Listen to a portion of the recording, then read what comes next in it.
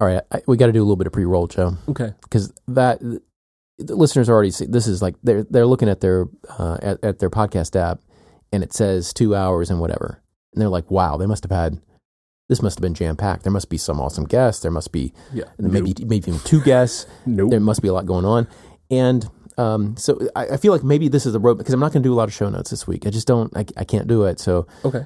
So I feel like we need to give a little disclaimer here and maybe a little. Is it gazeter? A little guide, a little something to let them know what to expect. So like, as often happens with our show, okay, the most substantively interesting, best stuff is toward the end. I think. Even okay. It's a little bit wandering. Yeah. But for the first like 30, 40 minutes, I hate saying nonsense because I had a fun time talking about it. Yeah, it's not nonsense. We talked about, well, I'm not going to spoil it, but it's, I guess I could spoil it. I think bears come up, right? There's some bears? We talk a lot about bears and things. And then what do we some talk about snakes? next? What do we talk about next after that? I do not ask me to remember the sequence of all this stuff. That is alarmingly inappropriate. It's a rich conversation. It's just the two of us. There is no guest. There's a period in the middle after that where we're kind of like we're hesitating. We don't know quite what to talk because we're both feeling this sense of omnipresent, like a little bit of depression, and we talk about this stifling heat of the summer and our current state of our democracy. And it's like a dread ennui cocktail. I mean, it's like So it wanders a little bit. I can't quite get my words out, and it's like. But then we latch on to a few topics toward the end. Yeah. So there's definitely toward the end. I mean, it's like halfway through. There's some law stuff in there. Just stick around for the law stuff. The last third. Yeah, we get closer to some law stuff. We tee up some topics that we will explore at greater length in the future, but that I thought you had some great things to say, Joe. I'll just say that. So I guess on with the show? Surely. All right. Hello. Hi, Joe. I feel like our podcast, at least episodes where you and I are the only ones here. Yeah. I think we may be violating settled law. According to Judge John Hodgman. This is a serious charge. Indeed, I think there's a basic existential challenge here, especially given our name, oral argument. Yes. And I just want to read to you from the tablet of settled law, which is conveniently located here at World Headquarters. It's posted. It's posted on the east-facing wall, the east-facing rampart of the recording facility located within World Headquarters. And so I just want to read to you a particularly important fragment of settled law. Now, I can't see this. To me, it looks like an eye chart in an optometrist office. And I commit to you, in good faith, to read accurately, dispassionately, not to change or that all otherwise sounds great. Mislead you about the content of the tablet. That's fine. I do implore you to read passionately. Oh, but however you would like to do it is fine. You do you, Joe. Do not seek out disputes in life just to be on a podcast. Oh, does it say that? It does. And so I think at a bare minimum we need to reconsider our name, oral argument. Oh, it's too late for that. It is? Okay. Yeah. So we're going to use stare decisis. I've already made the graphic, which I think is pretty good. It's a great graphic. It holds up. I love the graphic. It was very careful about getting the font size. The fact that it in a way that we're flying right in the teeth of the spirit of settled law by Judge John Hodgman causes me a degree of anxiety. Well, the only anxiety I have, him and his show as I do. The only anxiety I have, it's not anxiety. Like we're not easy to find in a search engine. Right, because oral argument law, it's like you're going to come up with oral argument stuff, right? So, if we were like, law heads, law bangers. Oh my! I don't know. I mean, law talkers. I've got a great name for it. Aardvark syzygy. Jeez. So that's like a word from the beginning of the dictionary and a word from the end of the dictionary. I like it. So it's the oral equivalent of Amazon's logo, the A to Z logo. There you go. Yeah. And what was the other thing I was going to say? So, Should I read it to you again? Just no. The full, rich statement. No, I think we can listen back if we need to. We can get a read back. Oh, okay. You don't want me to read it again. No, because the person over there transcribing everything. You want to rewind. We can ask them to. We usually don't put them on air, but if we needed to, if there's ever an existential dispute, we can turn the court reporter to just read it back. Right. Not exactly a court, more of a podcast reporter. Okay. Maybe we'd like to be official about these things. I think this is a podcast of record. This is weird. This is a certified. We can have certified transcription services from duly commissioned and notary public and other transcribing officials. Are you a notary? This is like... I kind of lost it halfway through that. They still have notaries, don't they? That notaries still exist. I am not a notary. That would be kind of groovy, though, to become a notary. I wonder what I need to do for that. I'm sure there's a fee. You have to submit some kind. Do you have to submit some kind of statement of good character? Do you have to get references and everything? Maybe. I think I could do that. I think I could, honestly. That would be the dodgiest part of your application. Hey, wait a minute. Okay. Like, why do we need notaries? But let's stay focused on the fact that you don't think I'm of good character. Oh, I didn't say that. I said this would be your highest hurdle. That's all. Oh, okay. Oh, I would definitely recommend you to be a notary, Joe. Okay. I just can't speak for everybody else. I don't know what the application process is. I don't know what the standard of. I don't either. The standard of proof or the standard of review. I don't know if there are multiple levels of appeals. If you're rejected as a notary, do you appeal to like the notariate board? I would like our listener population to have the highest proportion of notaries public of any podcast. So I hope that our listeners, all of them, will go try to find out, and if they can do so without disruption in their lives, become notaries public. Maybe we have some who want to vouch for the necessity of notaries in our lives, and if we have some notary public listeners, then they could certainly send it oralargumentpodcast@gmail.com, oralargumentpodcast@gmail.com. Send that feedback in, because my view is we could just get rid of notaries. But of course, I'm someone who's irritated anytime there's a signature requirement, because signatures don't do any good. I can assure you that as a matter of the current state of affairs, there are still requirements for things to be notarized. That still happens. I don't dispute that as a matter of positive and cultural practice. And therefore, there are people who are able to act as a notary public for other persons, and you know what we should do? Until that's all abolished, I want our listener base to be overflowing. A cornucopia of notaries public. This is like a radio program which wanted to have the highest proportion of buggy whip manufacturers. Sure. In the onslaught of the automobile age. What was I going to say? I was irritated about signatures. Yes. And because they don't do anything. They don't do anything. Notaries don't. Yeah, I forgot what I'm already losing it, Joe. Let me have another sip of coffee here. Yeah, you can't lose it. We just got started, man. You watching any of that World Cup? No. Okay. Next topic. Yes. No, I think we should talk about the World Cup for a little bit. Okay. You tell everyone whatever you would like to tell them. I really have no view or perspective to offer, having watched none of it. You know, it is somewhat fortuitous the United States did not qualify this time, because it relieved us of the kind of the national conversation over whether to boycott. Why would we boycott? Well, by we, who do you mean by we? The United States. Would we? We are a U.S.-based podcast and comply with all of the laws of the United States of America. Okay. And I'm not aware of any laws pertaining to the requirement that you watch the World Cup. No, well, I mean, no, I'm talking about the podcast laws. Oh, okay. Yeah, you know, I think it's 48 USC and et sec, as they say. Et sequeli. Yeah, well, I abbreviate. I like to use the abbreves. I sling the abbreves. Natch. Yeah. So I still don't understand what you don't know what the grounds would be for boycotting a tournament held in Russia. So what you're saying is, if we had qualified, we, the United States, would need to decide whether or not we were willing to have our team play in Russia. Right, after the attack on our election. and the attempted murder of people in Britain. 2 rounds. Well, there's I don't know that they know. I don't know that they know for sure. Well, they've certainly the means is the same, right? The means is the same. This more recent attack was undertaken with Novichok, just as the first one was.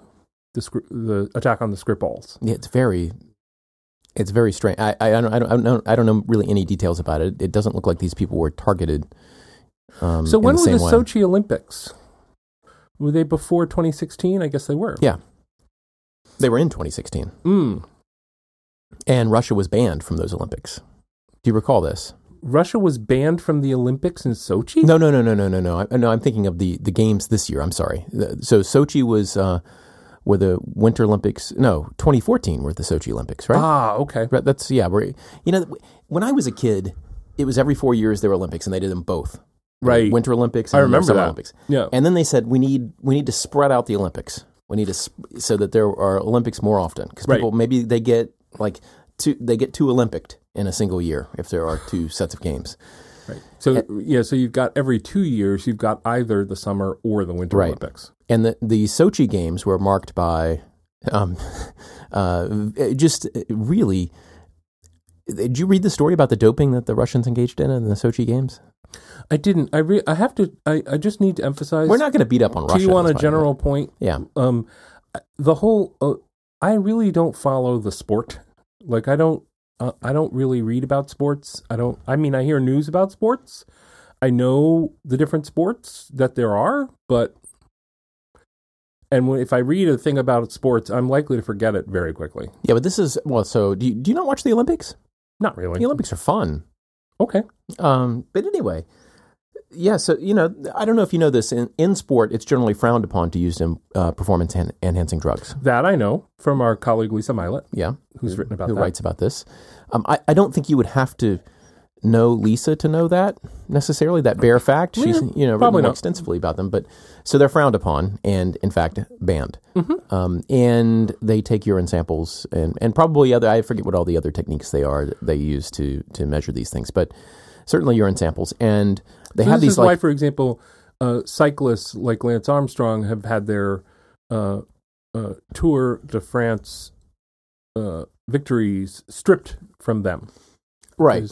Because of the influence of performance-enhancing drugs. Right. Retrospectively saying, you didn't win. And, and there you see, I mean, there was a lot of testimony about who did what and how they evaded these things, right? So it's not just urine samples themselves. It's like all the evidence that's out there about what you did. I'm sure there were false positives. You'd want to rule that out. But in Sochi, the International Olympic Committee, and I don't know if there's a separate arm that does drug testing. Of course, they had these supposedly tamper-proof vials to keep these samples in that had this certain kind of closure on the top. I don't have the article in front of me. It's been years since I read about this. But the Russians obtained one of these early on, and what's the equivalent of the KGB these days? Is it the FSB? What FSB, is it? I think, or whoever else. I don't know who did it. Maybe it's probably some private company, which is a spinoff of the blah, blah, blah. You know how this works, right? And so they got it, and they apparently worked on this for a long time. And then in the room where they stored these samples, they cut a hole in the wall. And so after people were gone, they would hand these, the person working there, and I think it was the person who was working there, and I forget what his role was, testified that this is how things worked. He would hand the sample through the hole. Wow. And then, but it didn't know who was back there, had no idea what was going on, other than, if you could guess. And then the sample would be returned with the seal still on it, right? Well, turns out when they heard about this, I don't know if he blew the whistle or someone else did.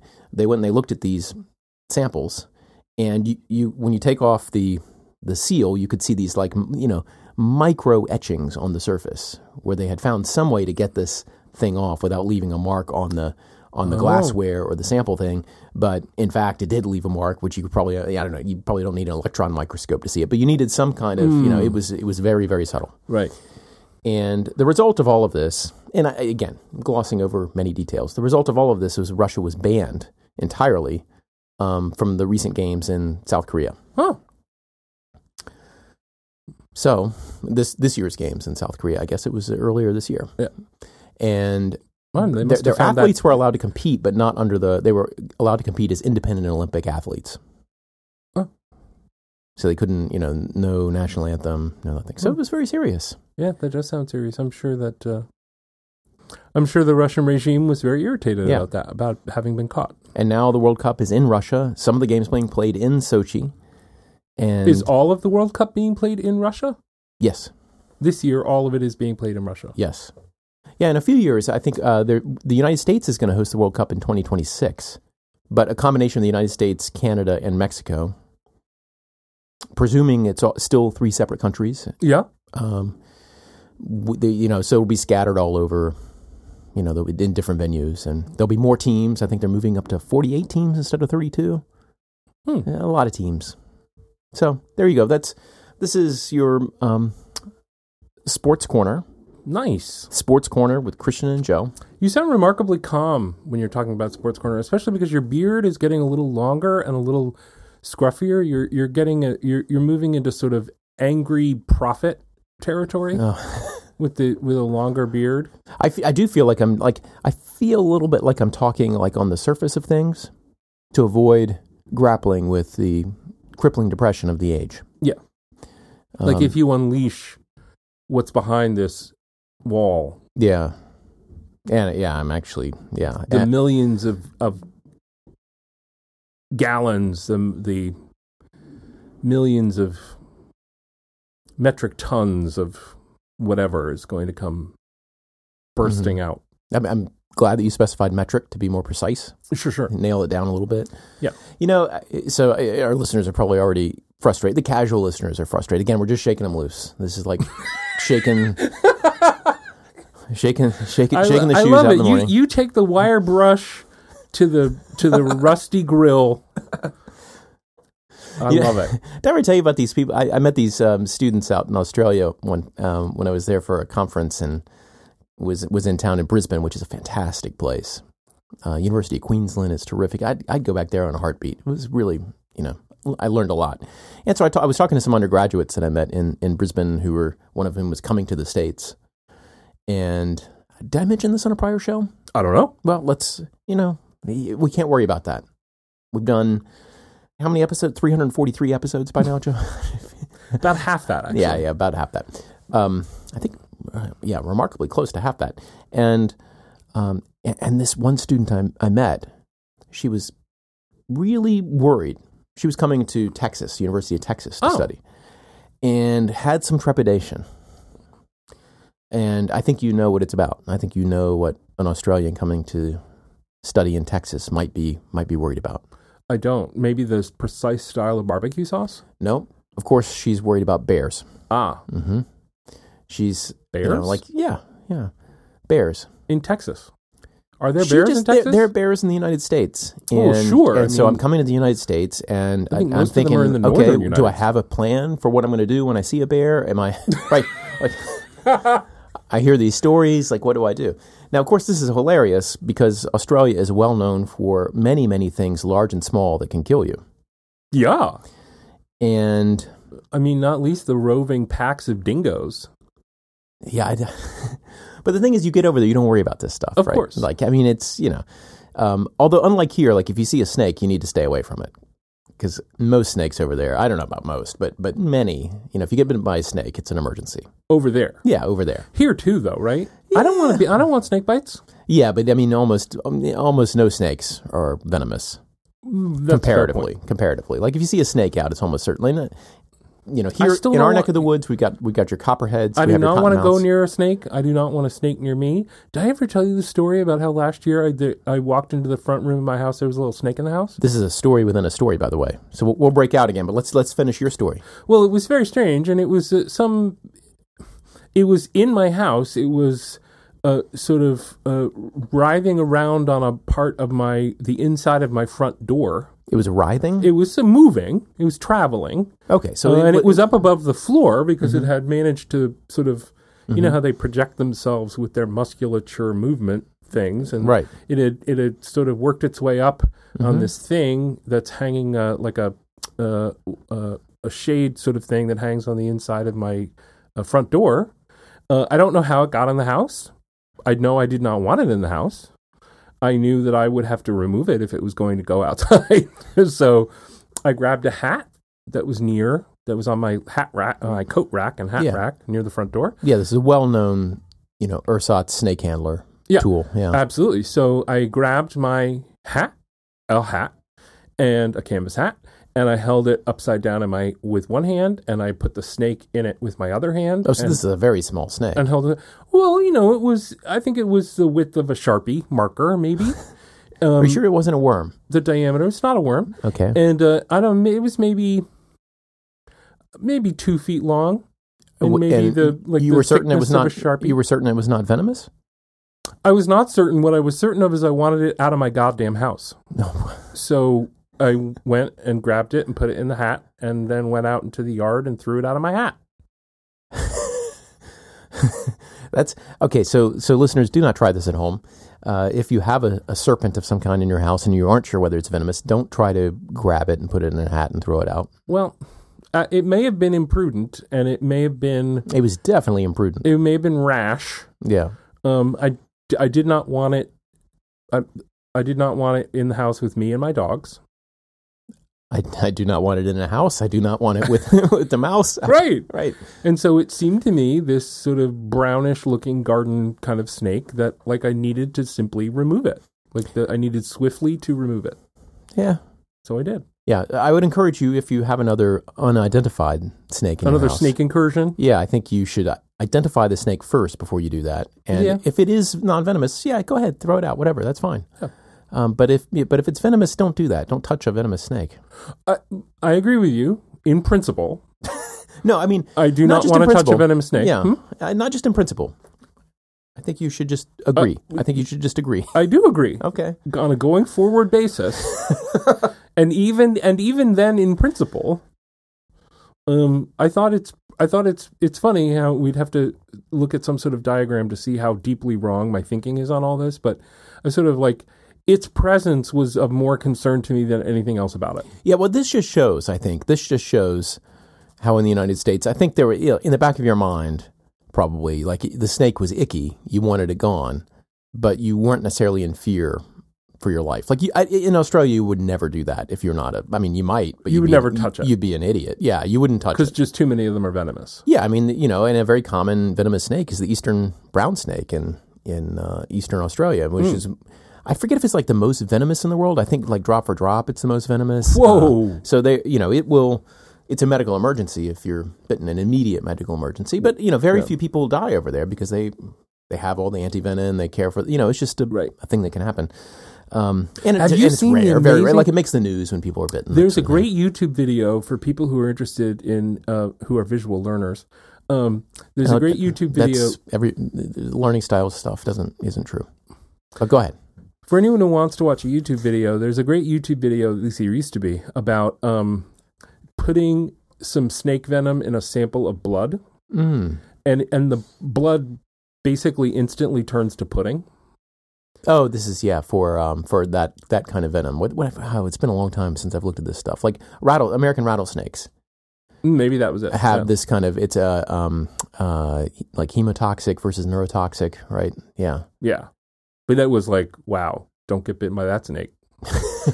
Because that looks like it would hurt if it were inside your body. Yeah. Well, so in Australia, they actually have snake catchers, right? This is a profession. Oh, people who go out and try to So if you limit... saw that, you would immediately leave the house or the area, call the snake catcher. And then I've left my dogs in the house with the snake.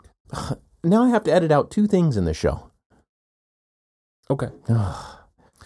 I'm not going to do that. Oh, well, you would in Australia. I guess. So, back to my story. Can I get back to my Okay, so story? we got to go. We've incepted here. So we've got to go out. We've got to go back out 2 levels because it was YouTube video inside of Snake in the House, inside of student in Australia coming to Texas and who is scared terrified of bears, which seems very odd. Yeah, she's worried. Worried about bears. And I just have to... I mean, the first thing to do if you see a bear in the United States is look around and ask yourself how it is you got to the town dump. Because in all likelihood, that is where you are. No, that's not the case. I think most people who have seen a bear have seen it near a landfill. Oh, I bet not. Not these days. I bet that used to be true. Certainly in the Northeast. Especially in the 60s and 70s, but not anymore. No. I think most people have seen them either in the wild. It certainly put zoo out of it. Let's Okay, just get yeah, zoo out of there. yeah, zoos is obviously totally Probably in the different. wild on the side of the road, something like that. But black bears are much more common. So how did you address her concern? Well, I expressed amazement that someone from Australia would be worried about the wildlife in the United States. And she's like, no one worries about that stuff here, which is true. I've been there before, right? But I tried to, like, and this is maybe relevant to law. It shows how, like, you don't see the stuff that you're swimming in, that kind of thing. That I said, how in the morning, when you wake up and you're about to get dressed, and you get dressed and everything, and you shake out your shoes, as one does before you put them on, right? She goes, yeah. I'm like, yeah, we don't do that in the United States. Except in some parts of the world. Maybe in some parts of New Mexico, you would shake out your shoes to get a scorpion out or something like that. But generally, you don't do that. You just put on your shoes. Right. You don't worry. I mean, yeah, we have the brown recluse and some other, but like generally we don't worry about that. But that's just what you do as a matter of course there. Of course, if you're going to go swimming on the beach in, when would it be there? January, I guess, height of summer. Yeah, of course you're going to wear a stinger suit. Stinger is Australian for jellyfish, Joe. Like you'd be an idiot just to wander out into the surf without any kind of protection. At least at certain beaches. Several of the beaches that I went to had, signs warning you to treat a jellyfish sting as a medical emergency because they have the kind of jellyfish where the venom can be a medical emergency. My word. And they have and on those signs is a bottle containing some kind of vinegar solution that you're supposed to dump on it like right away. So it's like they're ready, like they're prepared. I like that. These are just the kinds of things you do. But like, are you going to worry? Like, you're going to worry about like getting bitten by an eastern brown worry snake? enough to do the preparations you need to do. Yeah, but then you don't think about it because the preparations are there. Yeah. Whereas like a bear, like what if it comes at you? Anyway, well, this has been a great episode. I think full of practical wisdom and advice. I think if a bear is running at you and you're not with someone you don't like very much, it's already too late. If you're with someone you don't like very much, you can hope that you run faster. So I made the mistake early in my hiking and climbing career of reading a book called Bear Attacks, Causes, and Avoidance. Oh my. Which was rich in detail. It's so funny that they didn't put avoidance before causes. Well, like Bear Attacks, Avoidance. Like that's the book I think I'd go for. Well, I think in a scholarly manner, you might take account of bear attacks that have happened to try to say something about what might have caused those, and then to develop interventions to prevent those causes from occurring. So you're doing both the retrospective and the prospective. Yeah, I guess so. Yeah, I guess so. Okay. But the stories in this book are just horrendous. I mean, just like there are people's accounts of it stays with you. Sure, bears are very large and very. I'm strong. Almost 30 years later, and I remember certain passages from this book. But since then, I've done a lot of, been out in the woods a lot. Seen a lot of bears, enjoy seeing bears. Mm-hmm. But, some things never quite leave you, Joe. Okay. Interesting. So, is there any more on bears before we go to the next topic? No, I think our Ursine corner is over. This was it didn't run long enough as a gag on the Colbert Report, right? But you remember when he used to do the threat bears? Yeah, bears. Mindless, godless killing machines. I love that he put godless in there. It just, to me, that's like Pete Colbert, right? And number one, he's got this attitude, like, of course, everybody knows it's coming. Bears. Like, everybody's with me on this. Like, I don't even need to explain to you why this is so. Right. But then he would incorporate one of the latest bear stories. Usually not one which is like, heartrending, like people being killed. It's usually some bear which has kind of come into town and broken into the old prospector's shack and eaten, all the winter provisions or something like that.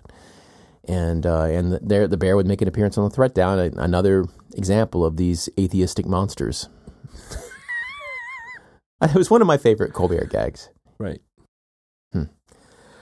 Okay. What are we doing today? I don't know. What are we doing? We are now 28 minutes or so. Whatever we're doing, we better do it soon.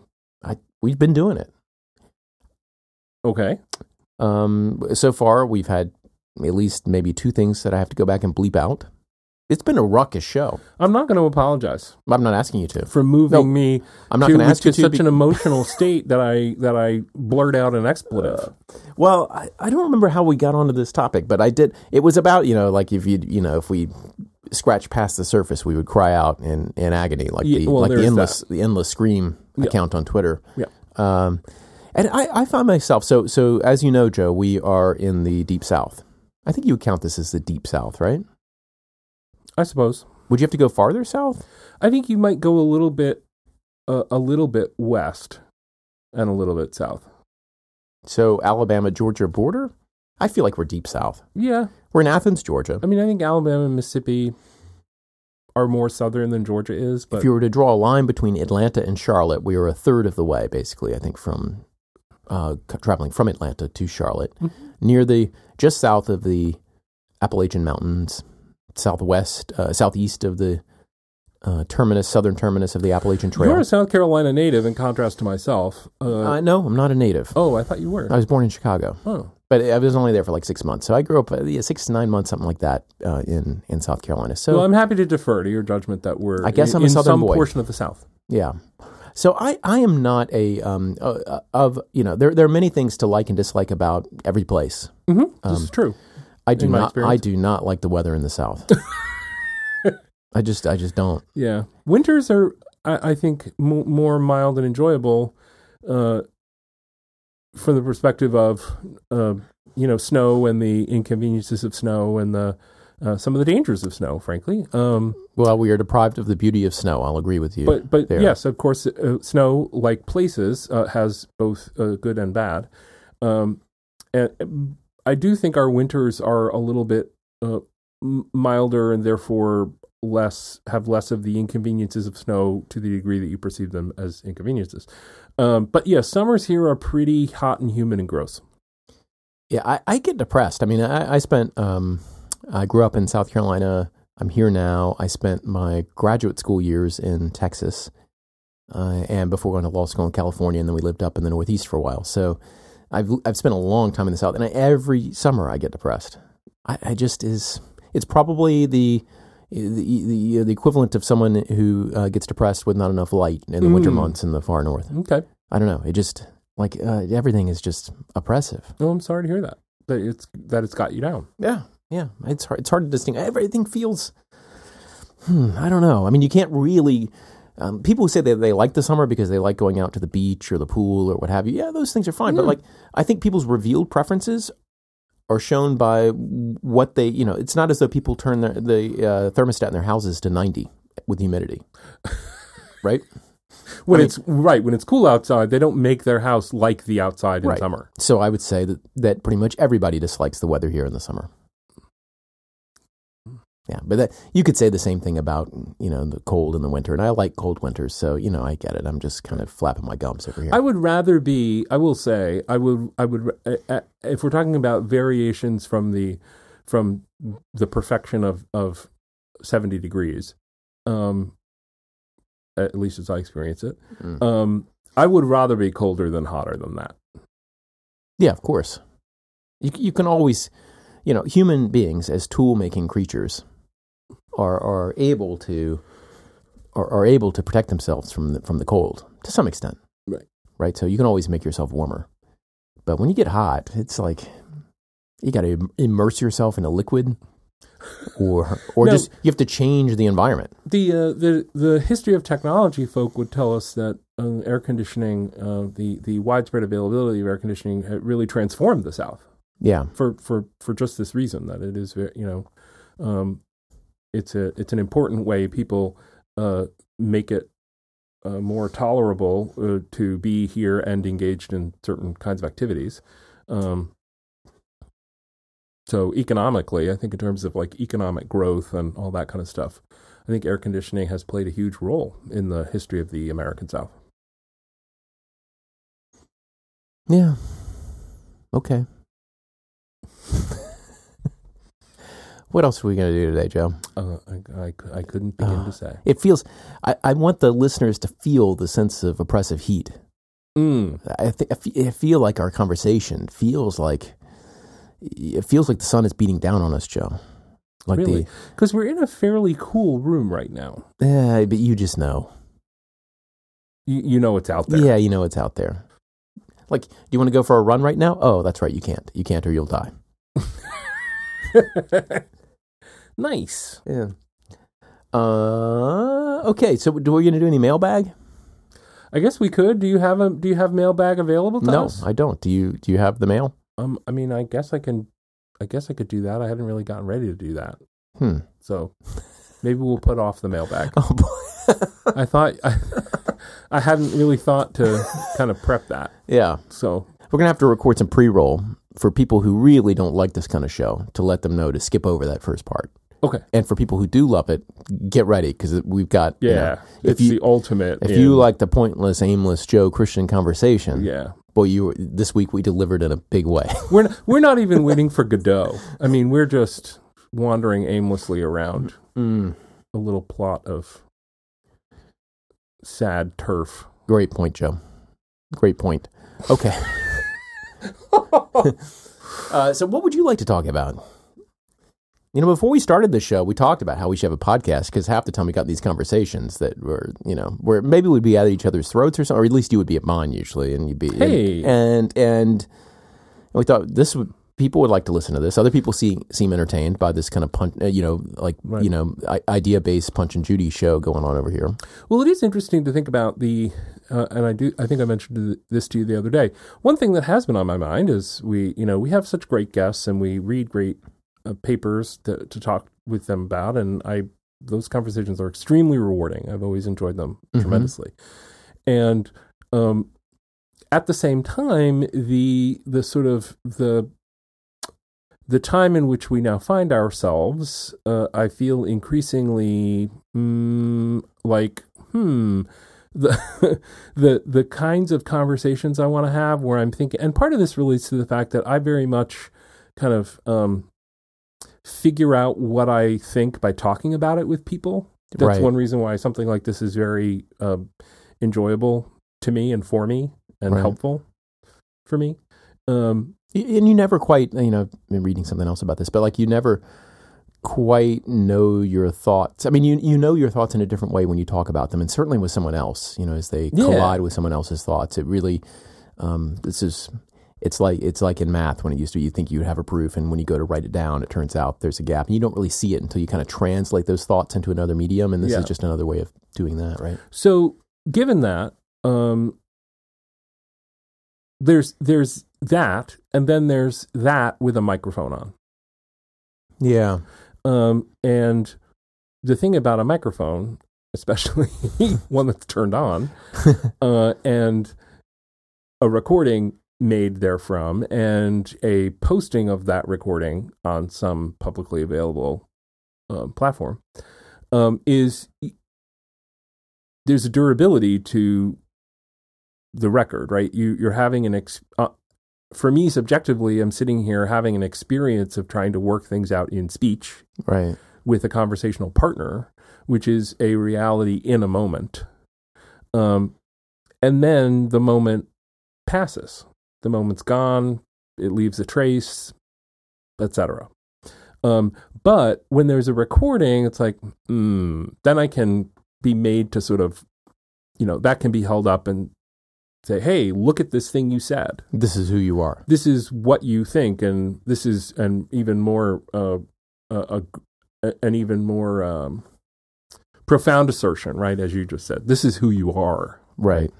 You made this offhand. What to you was an offhand comment. In other words, there's this a metadata of intention which accompanies our words, which can only be guessed at by listeners, right? And usually guessed at correctly. The casual format of our show, I think, hopefully encourages people to know that we're working things out in real time. This is not, we have no scripts. As should be perfectly obvious today, by the way. There's not even an outline today. Guessed at by them, but also by me. Yeah, I mean, I don't know that, I'm not terribly convinced we as individuals have a whole lot more access to that part of ourselves than other people do. Just as an aside, that's definitely if we want to go into the self and everything, we can do that. I've been reading this Daniel Dennett book, which is great, by the way. But, my recollection of stuff of his in the past that I've read in the past was quite amazing. So anyway, it's just it's a harder feeling these days. I'm actually less interested in having certain kinds of conversations in front of this contraption. That's interesting. Yeah.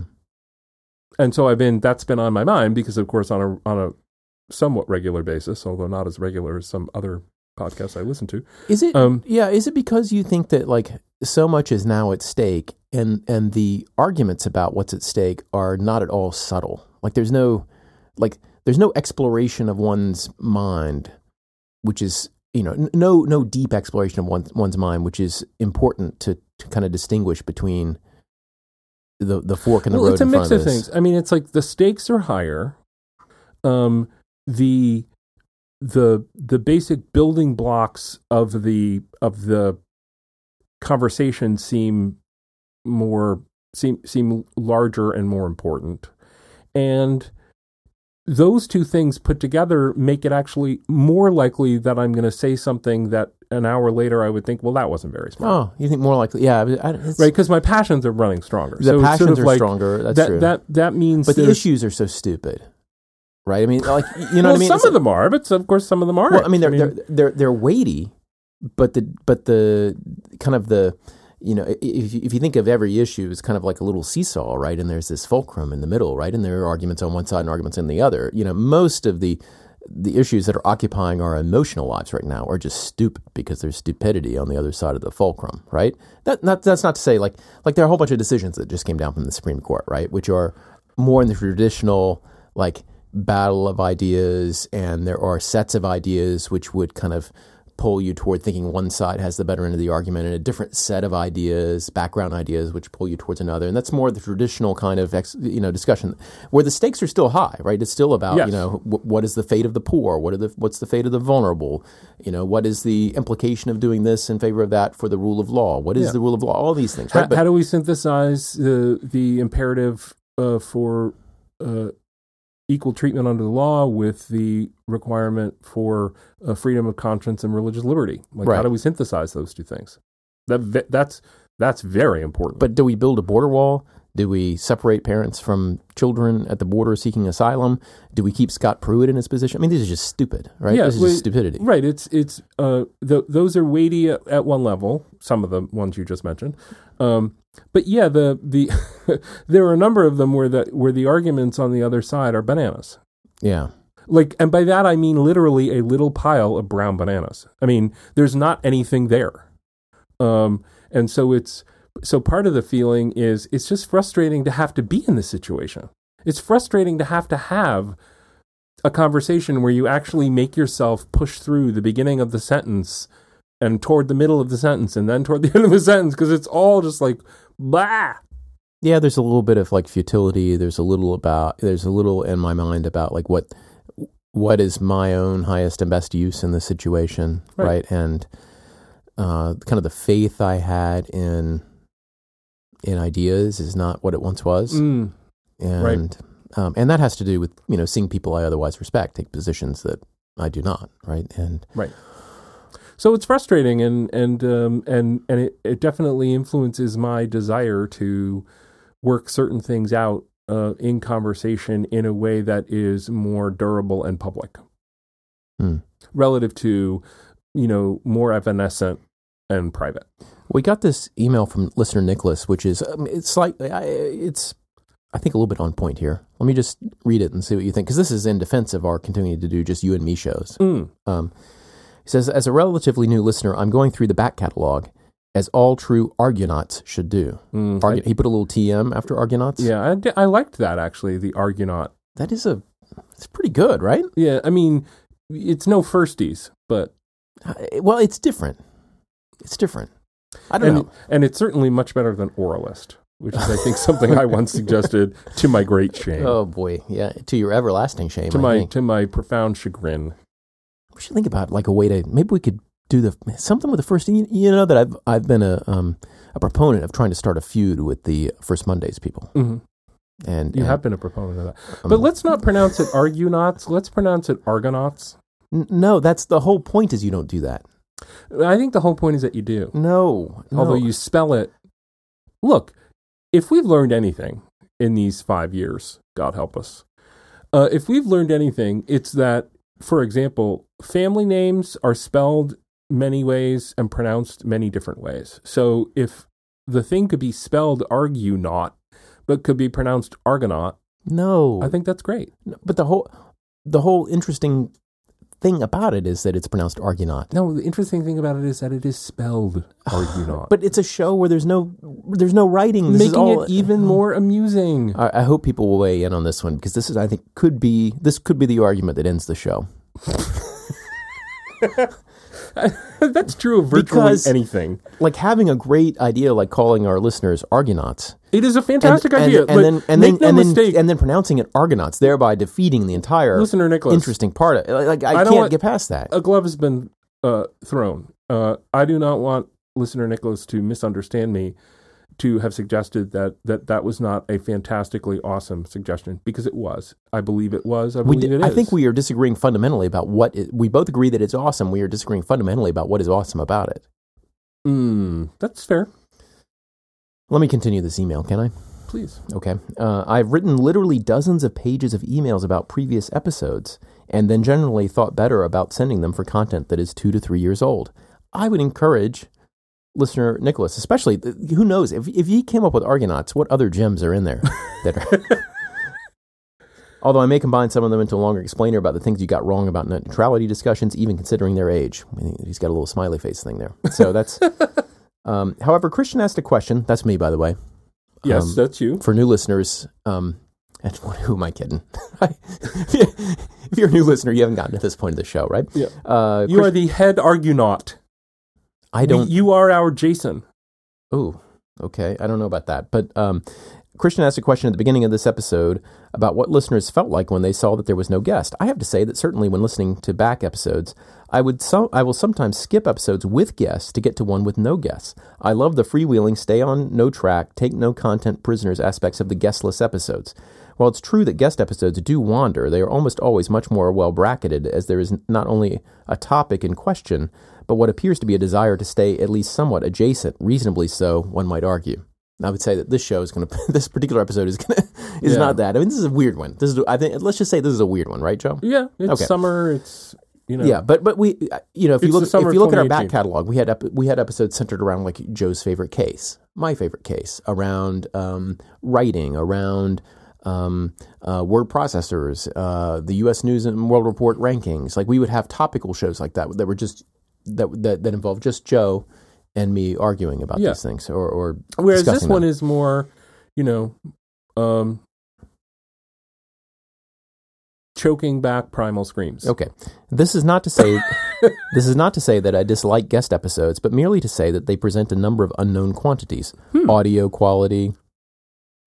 True, although we can't always work it out. You do a very good job with the audio quality, which I think is excellent. There are times when I could certainly do more, and there are times when I can't do more. It just is what it is. But discussion topic, conversational style, etc., that sometimes I'm simply too lazy to be up for and will happily skip in those moments.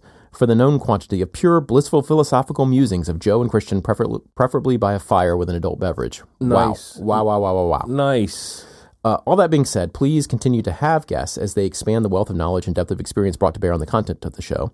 However, in those weeks when you have no guest, feel free to record a show regardless, instead of leaving the Argonauts adrift without your mindful guidance in our pursuit of our own resplendent intellectual quilt. Mic drop. Listen, so he signs it Nick, so it's listener Nick. He's got a way with words. Absolutely. So thank you for that. Any thoughts, Joe? Any reactions? Well, when we're having conversations where we're genuinely trying to work through, I think it's this is running a little bit in parallel to what I said before, but it makes a somewhat different thing. So, like, when we are genuinely engaged in conversation, as we are, where we're trying to work through something, I'm delighted to hear that he finds it as delightful and edifying as I do. Because I do. Yeah. And it's that is the very thing I've been thinking about lately. Yeah, so this knowing is that not, there would be right. times when I would be having a conversation where I can't do that. Now, I think it would be insufferable to have a show about the show, right? Like about like, you know, what kind of show we should have. Like, no, listen, 174 episodes or something. We don't need to do that. But I think you're talking about. So he's giving feedback on the show, and that's always useful, right? But he does touch on something which you were also talking about, which is not so much about the show itself. It is about how you feel about conversation these days, like how you feel about your purpose these days. And yes, and that is not, you know, it touches the show because there are a lot of things that you know, the show is one of the things that you do in your life. But this is, a deeper, urgent question for all of us. Yes. And, you know, I found myself like looking over a bunch of immigration law outlines, trying to figure out like, what can I learn about immigration law? Okay. And how can I help? Right. I mean, you know, Yep. it's like, you know, like I feel like I'm looking around for an oar. Looking around for what? For an oar. So you can start pulling. So you do something. Yeah. Do something. Fair point. Yeah. So, yeah, I think this is not one of those, this is not, as I say, one of those shows that is of the kind of Just You and Me shows that I think listener Nick has enjoyed in the past, although you might enjoy this one as well. But, because I'll tell you, when I was thinking about what we would talk about, there is maybe one other topic we could talk about, but it's like, even just coming up with topics, it just feels, that's Darcy. like coming up with a topic is like, why would I artificially come up with a topic? Like you know? Well, it wouldn't be it's not artificial. It's just a way to try to bring some focus to a moment, and then you see where that takes you. Yes, and I think that, right. And it's the kind of thing like, you know, this show, we've got some blue sky, we pick a topic, we talk about it, but it's hard to see that. It doesn't feel like blue sky these days. That's like picking a topic is an act of kind of optimism, right, in the future of a conversation, in the future of possibilities, and I don't feel that right now. Yeah, that's my I'm not saying we should end the show. Maybe we should end this episode, but I'm not saying we should end the show. But like, but that thought has crossed my mind. That question has crossed my mind from time to time these days. It's just in the same spirit of what you're saying. I mean, it's how can you not wonder it? Yeah. How can you not wonder all kinds of very basic I'd be interested things? in hearing from our listeners about whether they also have wondered, like, am I doing the right thing? Is there something else I should be doing? Or other people feeling this, right. as you put it, this frisson of uncertainty, I guess. It is a roiling uncertainty in one's own direction. One thing that that's been on my mind, one more specific thing that's been on my mind about the law these days, is, and this is, in a way, it's so stunningly obvious and such a cliche, but whatever, I'll say it anyway. You know, it's just the law is just a tool for social behavior, and so the law isn't going to save us from ourselves. And I think sometimes I've been saying this, we, or I'll say sometimes people talk as if they have fallen into what I would, in a more reflective moment, call the mistaken belief that law is a thing that can save us. It isn't, I think. It's a tool. And so if we want things to be better, they'll be better because we insist on it and do it, and not a moment sooner. Yes, it's a tool, and it's also a really important tool because it's a tool that allows us to channel what can be otherwise some harmful and destructive impulses into non-harming, non-destructive ways. So I'm not trying to minimize its importance. I think it's critically important. But it's a thing we use. It's not a thing that saves us. And the using of it doesn't save us really either. You know, you can stand around waiting for the law or some law person to come and do law. Well, okay. I think there's this dream out there, and it's a neo-formalist type conception that there can be, and therefore it should be considered this way, because a neutral law without regard to pre-existing substance or even to a purposeful end, that if applied and adhered to, will either lead to better results or is better for some other reason. Yeah, boy, do I not believe that. I think there was a time when I did, when I was very young. Well, and this typically manifests in arguments about, well, if I was thinking this after the travel ban, right? Like you can't have this law, you can't have this approach to law, because what if some other president had this other issue occur, right? And due process has to mean the same thing in every case. And if you approach this issue in this way in this case, you have to approach it in this way in this other case. This basic idea of treat like cases alike from a judicial standpoint, right? And that the substance should be, filled in, aside from certain very limited constitutional substance, should be filled in by legislatures, and that the interpretations of that substance should be substance free, right? And when the court interprets a statute, it should add no substance, right? Now, I'm not sure anybody really believes this. I'm not suggesting that this is a worked out theory, because even originalists believe in, like we've said, construction zones, right? That there are places where there is work, there's substantive work for judges to do. But I do think it's a background attitude that people have, that what makes a judicial act in particular legitimate, right, is its refusal to add substance to some point of law which has which is only a kind of a logical addition to some principle which has a provenance, right? A provenance in some accountable branch. This is connection to Scalia's theory, right? That the purpose of judges is basically to channel legislative whims in order to create accountability. He's got a worked out normative theory for why you would want this in a democracy, but I just don't think this is like. I don't see any evidence for this, right? I don't see any evidence for the fact that you can actually have a set of neutral principles that without regard to substance, that will work for all cases, maybe for many cases. So and part of it, growing up in the 80s and 90s and 2000, and look, there was a lot of bad stuff that went down in the 80s, 90s, and 2000s, right? But it was the case, and so I will.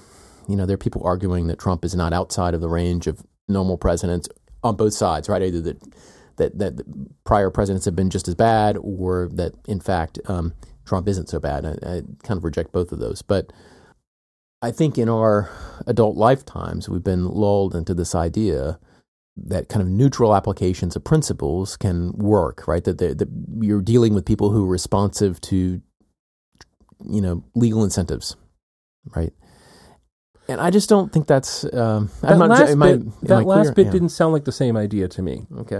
Legal incentives. The neutrality point, I think I understood. I don't think I understood the very last way you phrased it. Well, I mean, law and the doing of law is just the saying of things, right? And people respond to the sayings and writings, right? I mean, all law is like ordered from the bench, or it's written down, and it's judges interpreting statutes, and other people hear those things, right? This is the Robert Cover point, right? That everything occurs within it's all about communications, and those communications are taken up and acted upon, right? Right, but that's right, and that's not new. That's not.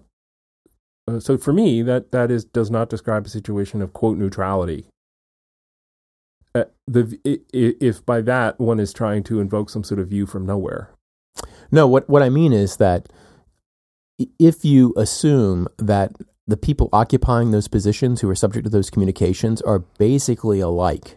Like they believe different things, but they are kind of enculturated into the same attitudes toward the receipt of information. So if I'm I may be a jailer in a particular jail who is very different in upbringing from the person who came before me, right? Mm-hmm. But what we are not different in is how we treat orders to release prisoners from habeas or whatever kind of orders come down from courts, right? I mean, we are kind of enculturated into the authoritative nature of judicial communications. And So I guess what I'm saying is that not every occupant of every position in the government is necessarily going to be so enculturated. I mean, people have these differences. And so, this is a long way of saying that what works for many presidents may not work for Trump. You can also think about that enculturation as being enculturation about a view of law that isn't the view from nowhere, that neutrality thing that you were referring to before, if that's what you were referring to before, what I'm thinking of as a view from nowhere, which I don't think exists. Yeah, I don't either. You can create we can say our minds are famously flexible, so you can say winged horse, you can, say a thing and it doesn't make it real. So you can talk about a kind of neutrality. You can put words you can describe a concept that doesn't really have a real world referent in terms of people's everyday behavior, and try to enculturate people around that concept, which sounds like maybe part of what you're describing is at least for some folks, some of what's been happening. Yeah. Do I have that right? I guess to me, it's like more revealing. I don't want to come off the wrong way, because I think that Trump is more revealing of the defects of the system than he is like a challenge to it. I mean, so what system? There has been no view from nowhere, as you have said, right? That there is law has always been purposeful. It's always been used in a certain way. The bounds of legal disagreement and legal decorum, for me, have for long been about perpetuation of social status and a civil agreement to disagree over something that hurts the vulnerable has a certain directionality to it, right? You bet. And the openness and substantive effect of law and legal discourse are clearer now. Like, I don't know, maybe it's crystallized. Maybe it's done some work to crystallize the power. I'm going to say the power of law, but the power of law is openness. I don't know. This is why I don't want to talk about it today. Okay. I'm just really like,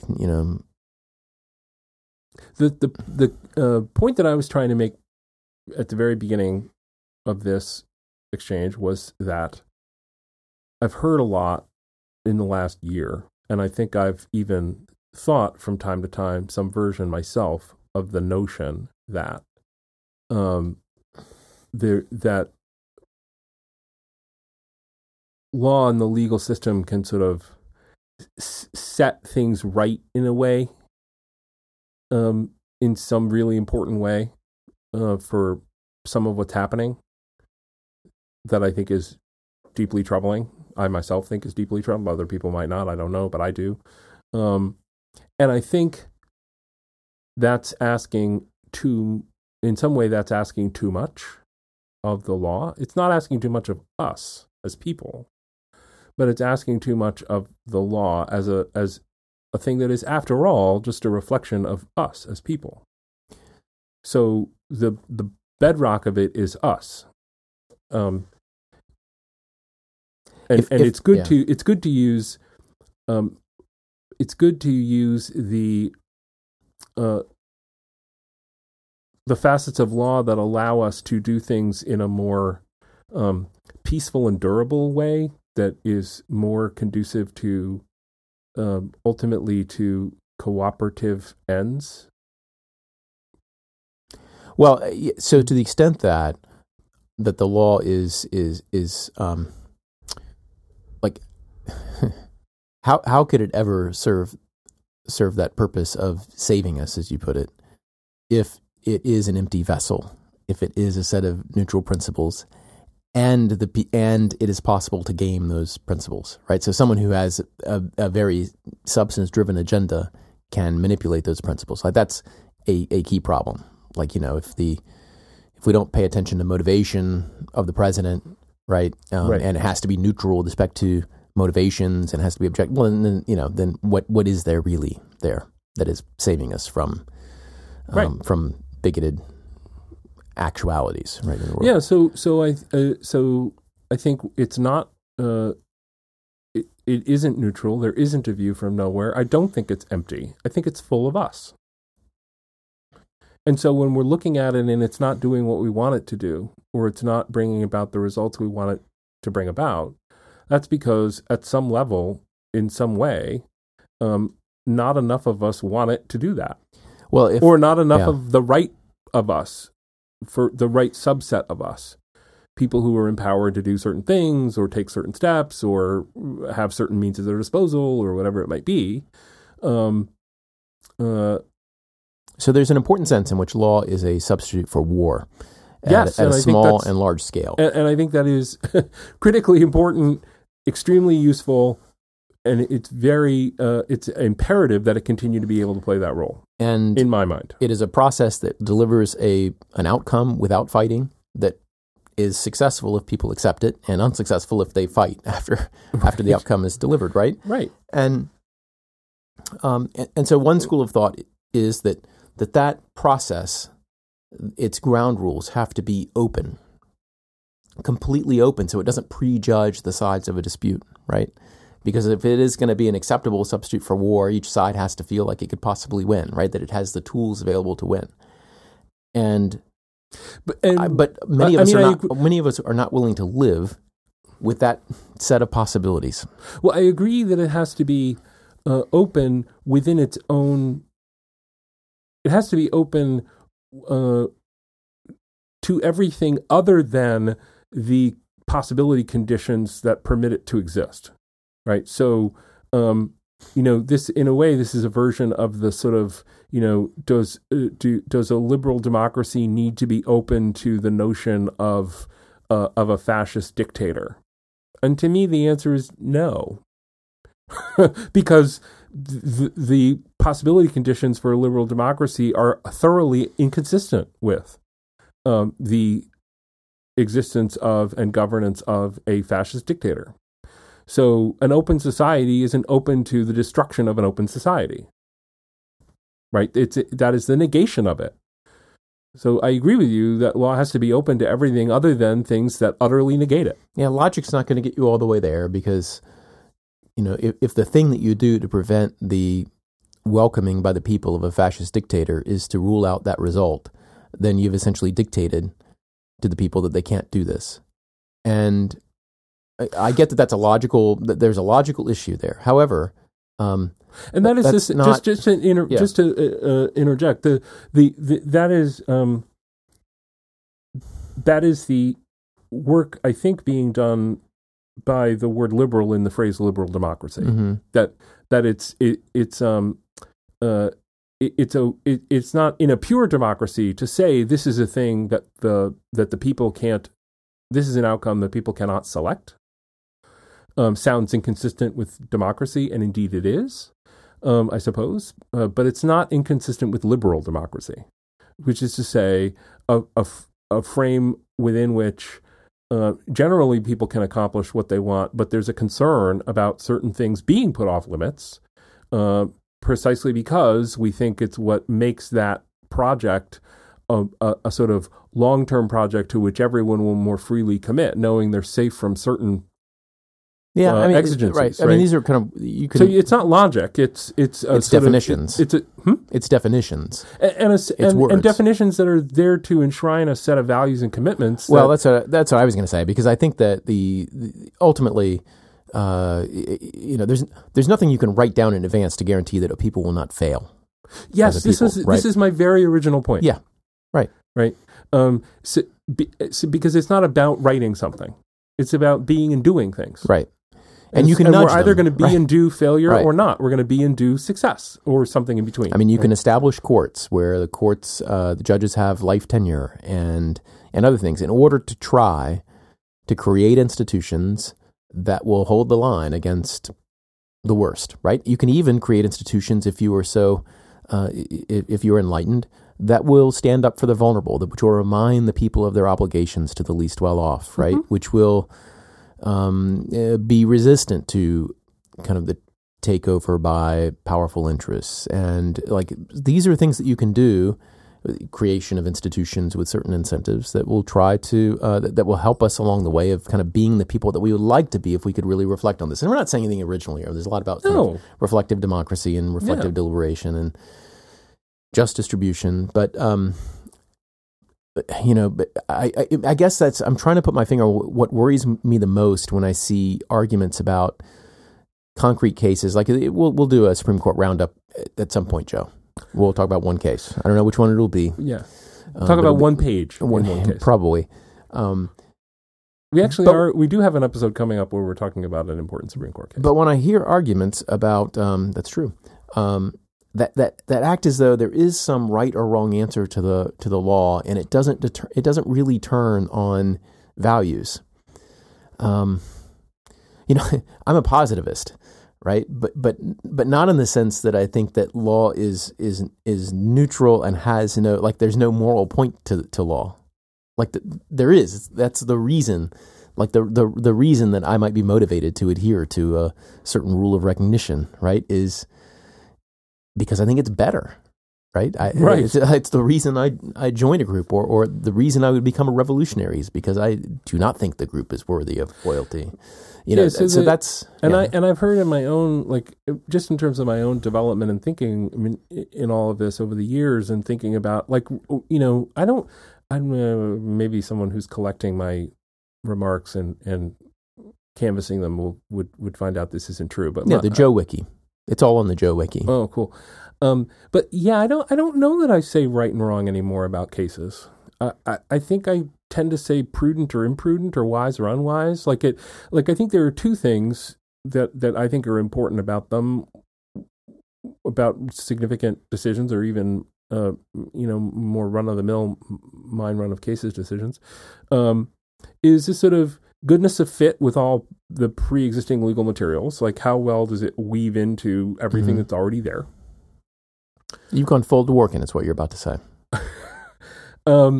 That's one issue. And then another issue is, is the thing it's bringing about to holding its level of holding its goodness of fit constant, is the thing it's bringing about a good idea or not? Like a socially good idea or not? And I think we're trying to set up things where we don't have to worry about the second question so much. Yeah. That's more of the wholesale question, and we're more focused on the retail question of how well does this decision fit in with the existing body of decisions? Especially given that now, as I do this stuff on citation networks and I just spend a ton of my time, looking at them and working on them and thinking about them. And I really do think you can see this. It really is the case. If you really just reflect on these apex court decisions, you really can reach any outcome. The difference isn't whether you get somewhere, it's how you explain it. Yeah. The difference is all in the justifications. And some justifications seem quite robust and quite well explained and quite beautifully and snugly woven in with the pre-existing body of legal material, and some don't at all feel that way. And law as a craft, right? Law as a practice for people who engage in that practice. Law as a set of the substance of law as a set of customs among people who undertake to do this profession for a long time. You can see it. I mean, it shows right on the face of the materials. So to me, it's much more that than it is right or wrong. It doesn't strike me that way at all anymore. I think there was a time when it did, but it hasn't, I think, for a while. I'm wondering, so many things you could say about this. We could go into determinacy. We could go into the different senses of right and wrong. one might have. Yeah, I've written a paper about right and wrong in law and how it relates to what we're doing when we do law. And I probably sometimes do say cases are wrong, but I think I have not in the same way that I would say that a certain, mathematical proof is right or wrong.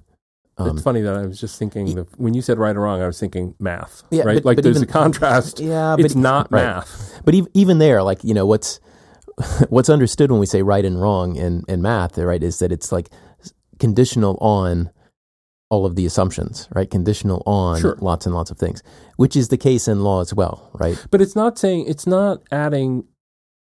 So saying 2 and 2 are 5, for a set of assumptions about, how people use words and how people count.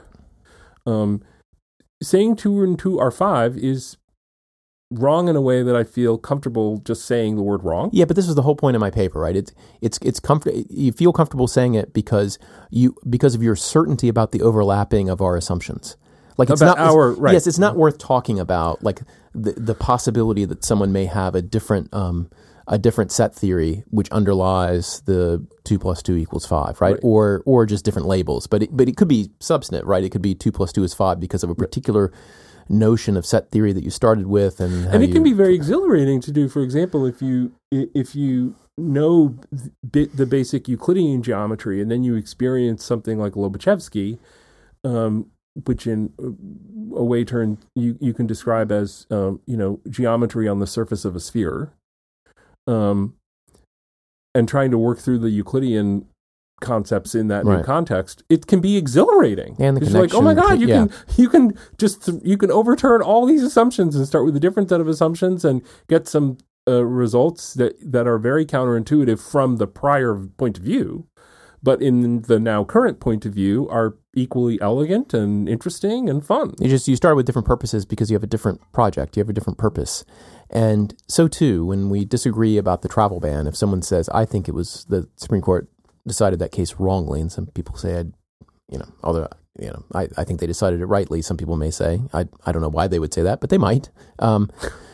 What we're really signaling, I think, is that is not that there is some corpus of presumptions that we disagree as to their logical conclusion. This is I think a huge point here. I mean, Holmes criticized law as logic, years and years and years ago.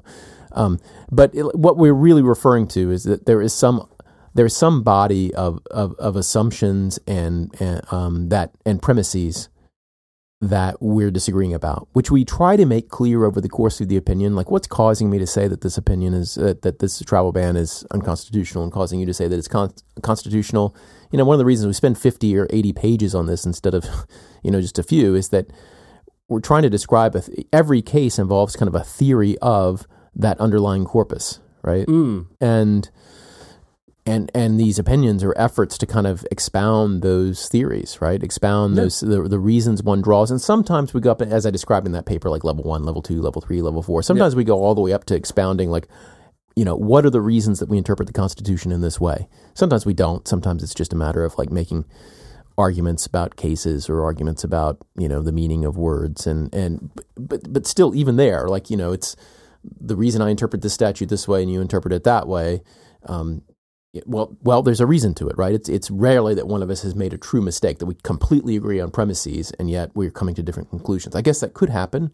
We could have, there could be two judges who are somehow involved in sentencing, and they look over at the jury box and one of them thinks the jury has voted in favor of guilty and the other in favor of acquittal, and they just disagree about the number of hands that are raised. I don't know. It's possible, right, that there could be that kind of, but even that, like, a disagreement at the level of phenomenology is like, there's a certain, like, still there's some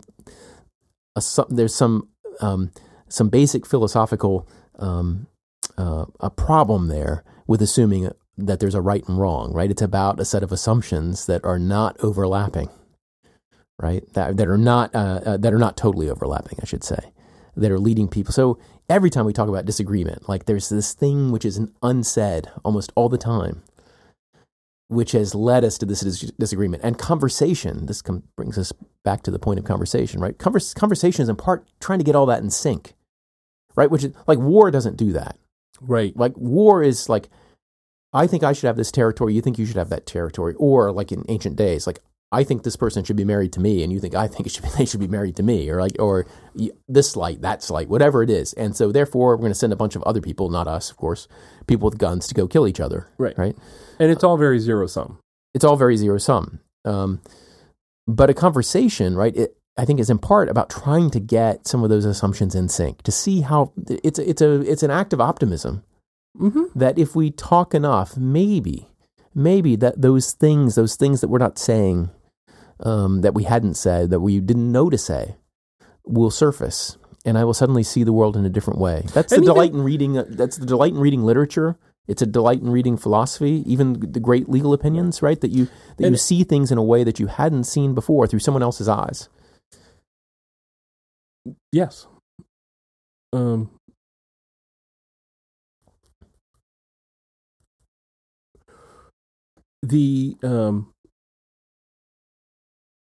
the perception of,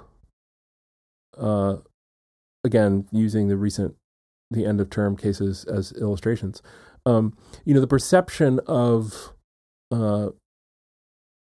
hypocrisy or a bad faith on the part of a jurist can be an opportunity to try to dig deeper and find out what is the broader sort of fabric according to which you, who've said both of these things in fairly close proximity to each other, which to me sound like contradictions of each other, to you,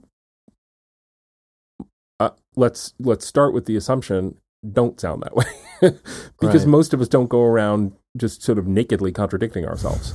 And people who do get sort of decried and derided as, fools or knaves. Not these days. They get cabinet positions. Well, right. Or press secretary. But, putting aside that, where the motivation for that person to engage in this sort of ridiculously florid self-contradiction and hypocrisy is very plain.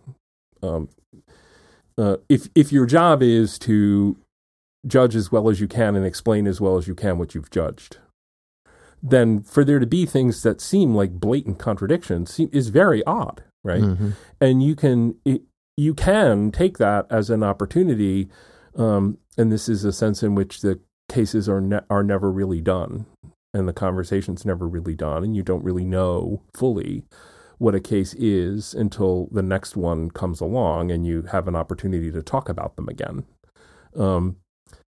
You can take it as an opportunity to say, okay, what is the broader context in which these things aren't contradictions? Yeah. Because for you, as the author of them, if you're anything like me, if someone said to me, Joe, you said this last week, and to this week you're saying this, and they sound completely contradictory, right? If you ask me, I might say, oh no, they're not contradictory at all. Here's the thing. Here's the third thing that puts them in a context where it makes sense to say this and then that, right? So I'd have an opportunity to tell you that. This is why, yes, I mean, I think making democracy and the rule of law work is an exercise in appreciating the complexity of your group, complexity of human nature within your group. And the bigger the group, the bigger the challenge here, right? And it reminds me, actually, it's as if, so I'll go back to mathematics, right? And there are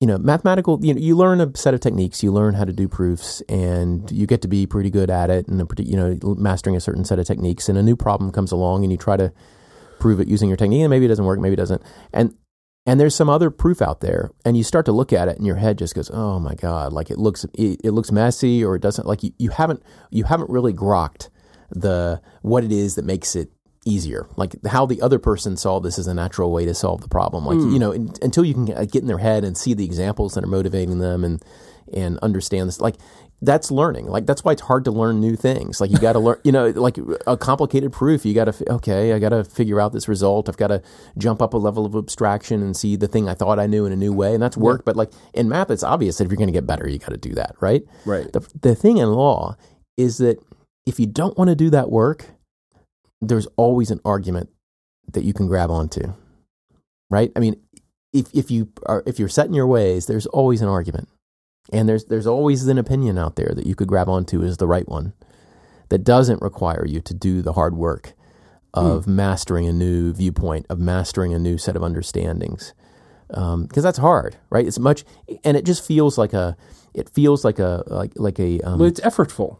It's effortful. Unlike, when you read an opinion that agrees with all of your priors, it feels like you're a string which is vibrating in resonance. Like it's effortless. Like you didn't have to pluck anything, right? Just right. Someone else is vibrating that string for you, right? But learning new things is hard. And one of the new things you can be learning in this conversation that is called, decisional law, at any rate, is, boy, what would it be like to be the mind that would say this? Yeah. Because I wouldn't have said that. Right. I would have said what that other person is saying a few pages later. Right. And getting your mind to around that is it's worth doing.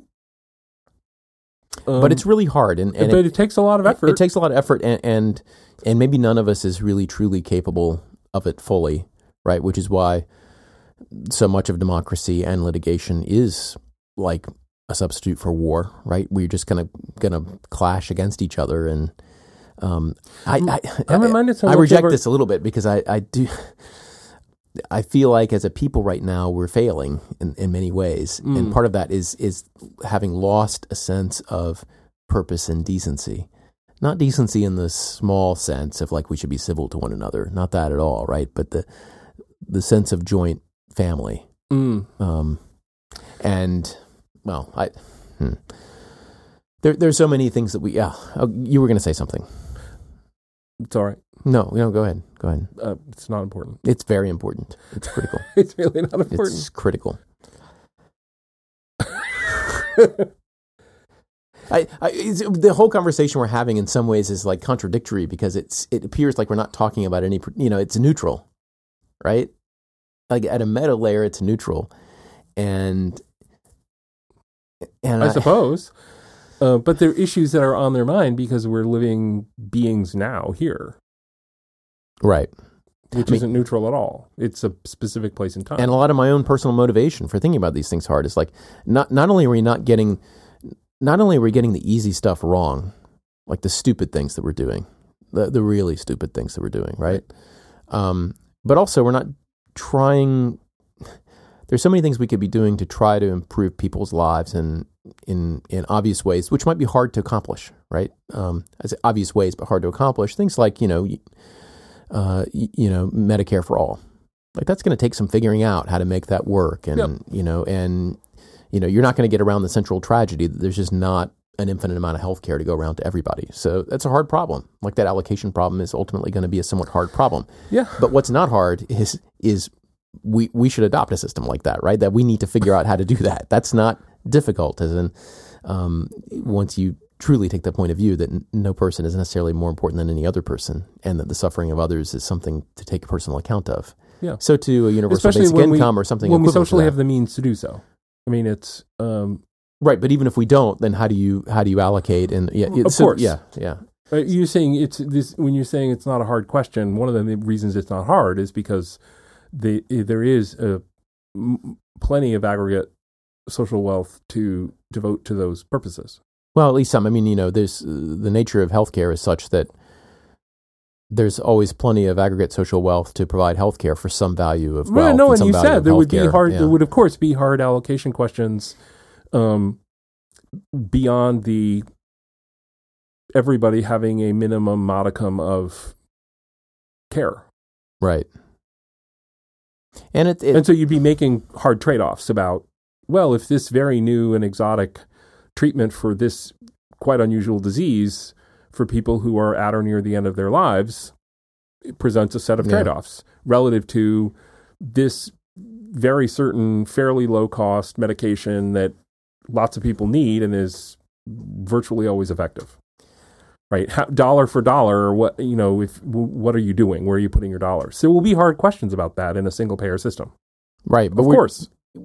And I always, we said this from maybe in the very first show. I don't know how many shows it was into it, but like I've always thought that the quality of society is found in the issues that it debates. Like, what is it debating? What does it find debatable? That's where the character of a society is to be found, right? I think we're debating stupid stuff, and that's where we are right now. I thought we were gonna. I did have some topics I wanted to talk about. Oh, you did? I did, but I guess we're going to get back to it. I think it's worth revisiting court packing, because people have been debating this a lot lately. Yeah. And I have some views about this. Okay, well, let's talk about those. Well, let's not talk about this right now. Why not? We're already an hour and a half into this thing. We're already an hour and a half. The other thing is, there's been a resurgence of, especially after this term, a renewed appreciation of the First Amendment as the new Lochner.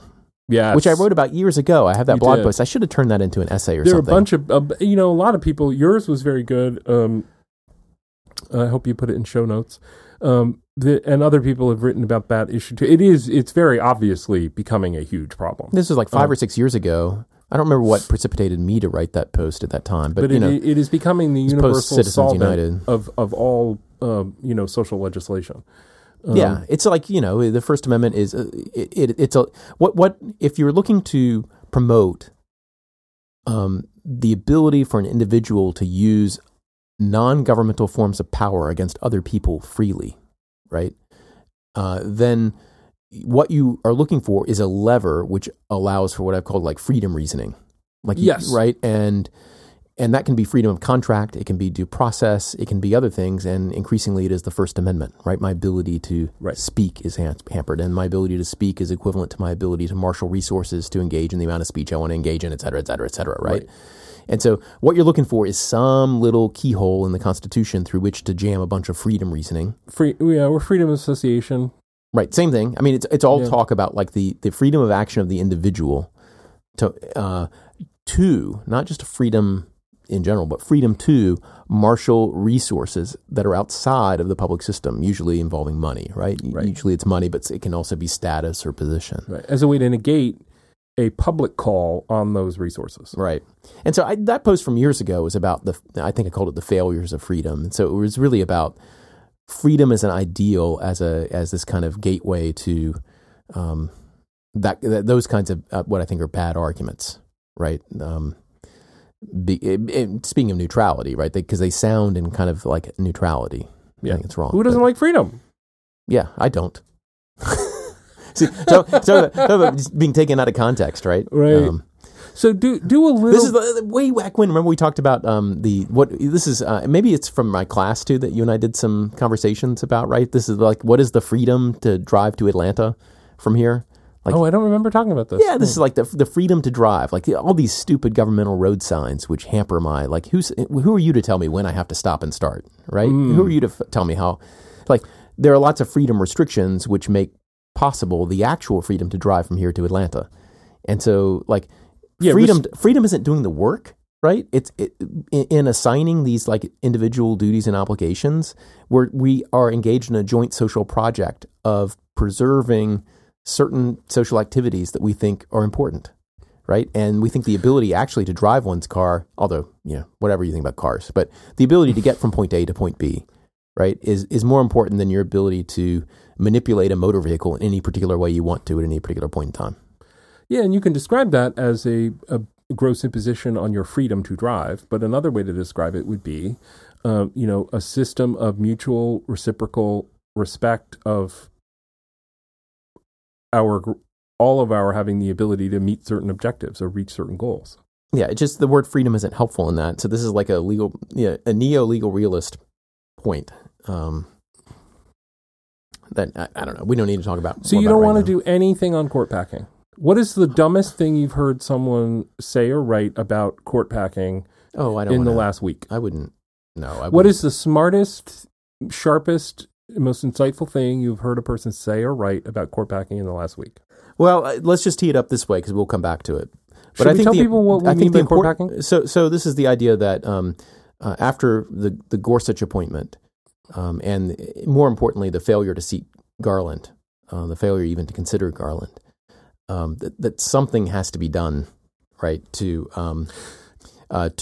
restore something or to restore normal order, or that something illegitimate has happened to which there needs to be a response. And in the ongoing game between Democrats and Republicans, there has to be some consequence for the actions of Mitch McConnell. I think a question that has occurred to me that at some prior period of my life I would have thought of as quite insane, and so it might be insane, but is I think the general way you've just teed that up, there are there needs to be some consequence. Yeah, and court packing is one item on a list. No, this is actually not what I think, but go ahead. I'll get back to it. Yeah, the topic court packing is a topic you could put on the list under the heading. There need to be some consequences for. Is that right. okay? Yeah. Okay. This is a tit for tat kind of game. Right. And so I think another... It can't be all tat. I didn't want to say the other. I think another thing I would like to put on a list of things to talk through, acknowledging that the end of every one of the conversations about every one of the things is this is a completely inappropriate thing to do, is impeachment of the justice in question. Or of one or more, but certainly of the one.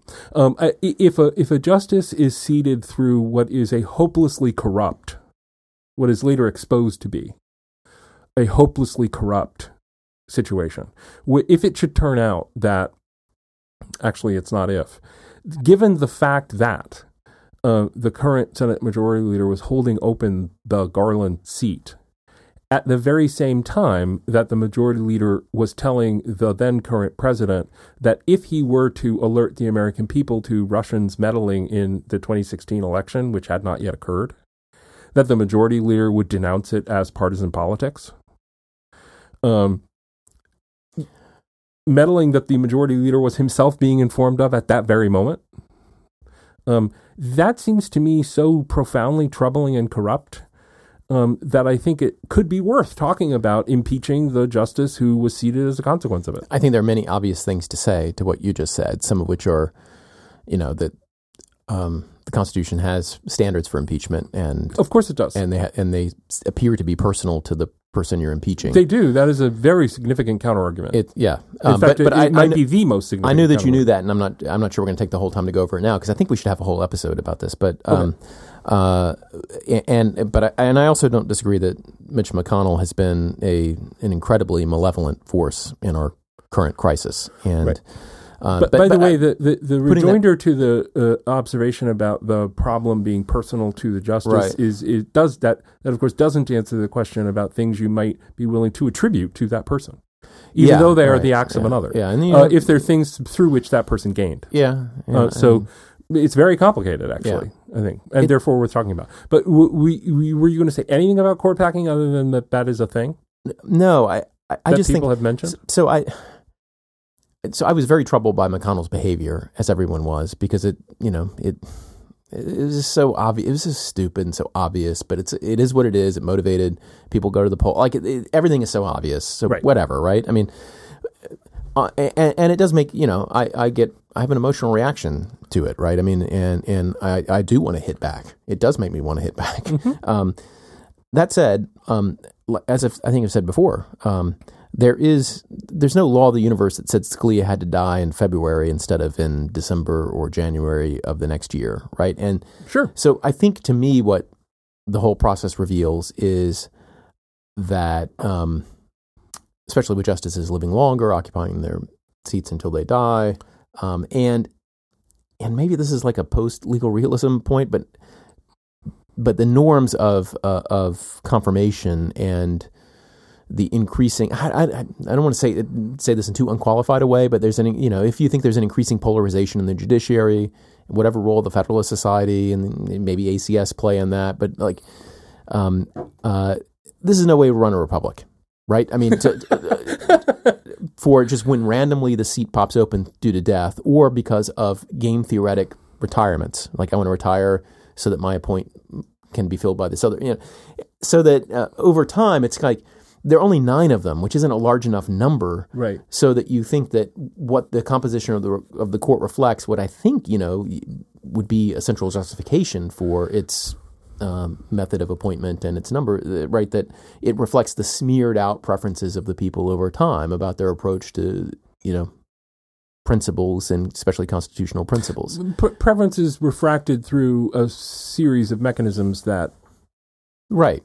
aggregate people's preferences in different ways. And, and which encourage a different kind of talk and different modes of justification, but that that the selections are such that the composition of the court in any one moment of time is going to be a kind of a like I said, a reflection of a smeared out United States of America over a number of years, right? Yeah. Like, if that's what you think that you're doing, like, we're not doing that, right? I mean, you don't, the number is not big enough. The justices are different enough, and the kind of the vicissitudes of retirement are random enough that it seems to me broken. Right? It seems to me broken. And so I actually do think a court packing threat is a good one, but I don't think it's a great way to proceed at all. I don't think this kind of I'll hit now, you hit back, and it's not just because I worry about an escalation, although I do worry about an escalation. I just don't think it's stable. I think that the court packing threat is a way of saying we're serious about this. This will not go unremarked. It will not go. You will not be able to lock in an advantage over this. We need a new system. The Constitution is imperfect in many ways. And even if this worked at one point in the Republic, it does not work now, right? This is going to continue to be a problem. And I don't think that in the long term, conservatives benefit from the system any more than liberals do, because the future is somewhat unknowable, right? Maybe very unknowable.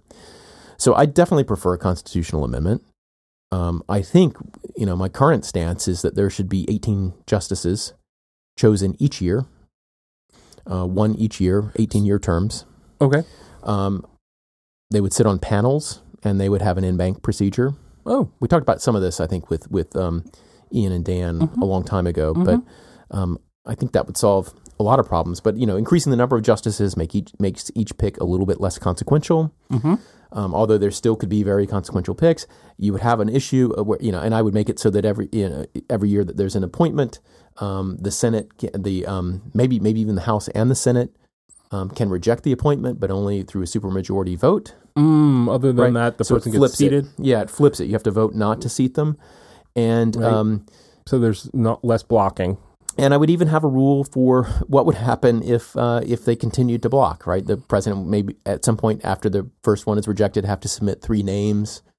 The Senate would, the House and Senate, if they reject all 3 of those, maybe you go to the Supreme Court for a ruling itself over whether anyone on the list is unqualified, professionally unqualified. And if the answer to that is no, then the House and Senate only get their pick of the 4 nominees at that point or something like this. So, in other words, trying to, what you don't want is a president to be able to push through absolute crazies, right? Right. Yeah, because there is a danger in the, you have to vote the person no.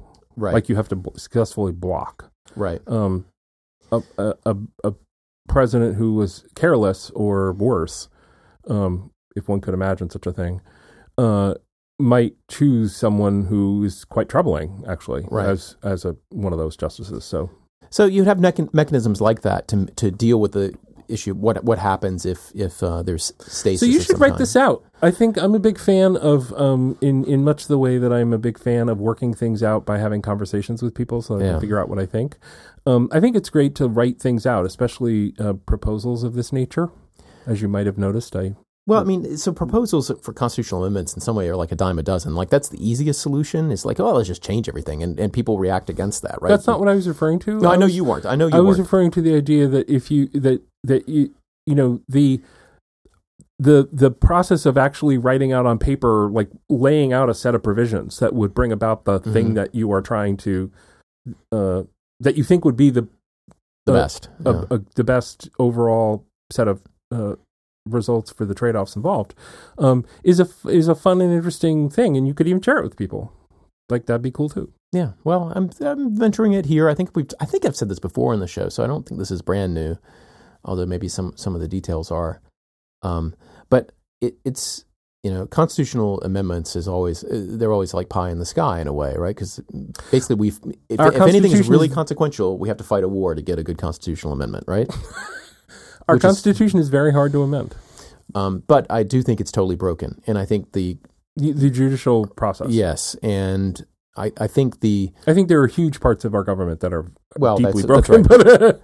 But I think court packing is the only response which can motivate a compromise on this scale. Right, because I just, Mitch McConnell cannot get away with this. It's total constitutional bad faith. Right. But if you talk to conservatives, they'll say, well, but Harry Reid did this, and there was this before that, and this before that. And it's a series of hits which goes all the way, I'm sure, back to some bar fight in Germany somewhere. Right. I mean, it's like you can always go back, right? And this is the nature of kind of tribal fighting. Right. We see this all over the world where people feel hits to themselves more than they feel hits, the basic psychology, more than they feel the hits that are landed on others. Right. So you can always do this, and that's fine. I don't care. Maybe they're right. Maybe those hits did feel just as bad as the bad faith that Mitch McConnell showed. It doesn't matter. But it's broken. We need a new system. And to me, court packing is the only threat that has a legitimate prospect of doing that. Now, other people say, are worried, the Constitution is perfect. Don't tinker with the Constitution. It stood the test of time. There's there's a little bit of Burkean conservatism. There's a little bit of other kinds of arguments which. Yeah, but it has been amended. So to use that as an argument against amendments, full stop, it seems somewhat misguided. I mean, it can't be perfect unamended. It's been amended 27 times. Right. So that seems odd to me that someone would say, well, this is a big structural change, though, on the order. This would be a structural change on the order of the selection of senators. Yes. Or in remaking the franchise. Which were both, and the franchise is actually multiple amendments that relate to that. Yeah. I agree. By the way, I think that's a thing that needs to be fixed too. But I agree with the selection of senators. Yeah, I know. Yeah, things are bad. I mean, these structures are not serving us well anymore, as well as they may have served us. And people can have debates all day long about that. For any given point in time, how well we're being served by that, they're not working now. So the arguments that I don't like are the ones that say, actually, what McConnell did was totally precedented, and we can muddle along like this. I think that's false. Yes. I see, and I don't. I agree with you. It is false. I have a hard time accepting it. The others are that, like, what's most important now is a return to norms, and so Democrats shouldn't filibuster the new appointee, shouldn't shut down the Senate over it, shouldn't court pack. That these are all ways of throwing the Constitution further off the rails, our constitutional democracy further off the rails, and instead we should agree to compromise if the Republicans will return to blue slip, et cetera, et cetera, et cetera. And I just think none of that works. I think it's all broken. Well, the only reason that I believe none of it works is because it never has. The number of instances you can enumerate where this was the thing the center left and left were going to do to bring about better behavior on the part of the right and center right. Mm-hmm. It is literally Lucy and Charlie in the football. Mm-hmm. It just doesn't work. And even if the argument is that it feels that way to the other side, hey, we feel that too. That to me is just an argument for doing something different. Right. That's an argument that it's not working for anybody. I mean, if law is supposed to be a substitute for war and fighting, right, then you want to craft your law in a way that makes people feel like they don't want to fight. The whole purpose is to appeal to people's sense that I can accept that. Yeah, you're offering them something better. It really is a better alternative. Right. I mean, a lawsuit, like a private lawsuit, is like, I feel like, okay, I'll pay you the money. I feel like I was heard. I'm pissed about it, but I feel like I was heard. Yeah. And so that's and win some, lose some is I think is a general description of a set of outcomes that most people can actually get behind. Heads I win, tails you lose is not one that people can get behind. So yeah.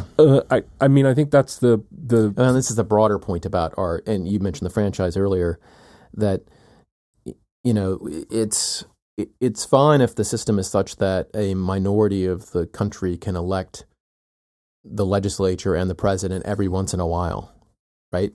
But it can't continue this way. It can't, I just don't see a future. For example, this is another part of the Constitution I think is a real problem. I don't feel there's a great future in giving California and Wyoming the same number of senators. Yeah, right. When they have very different political beliefs, like eventually, like California's not going to accept this. And actuarially, I mean, this is just getting worse and worse, right? Yeah.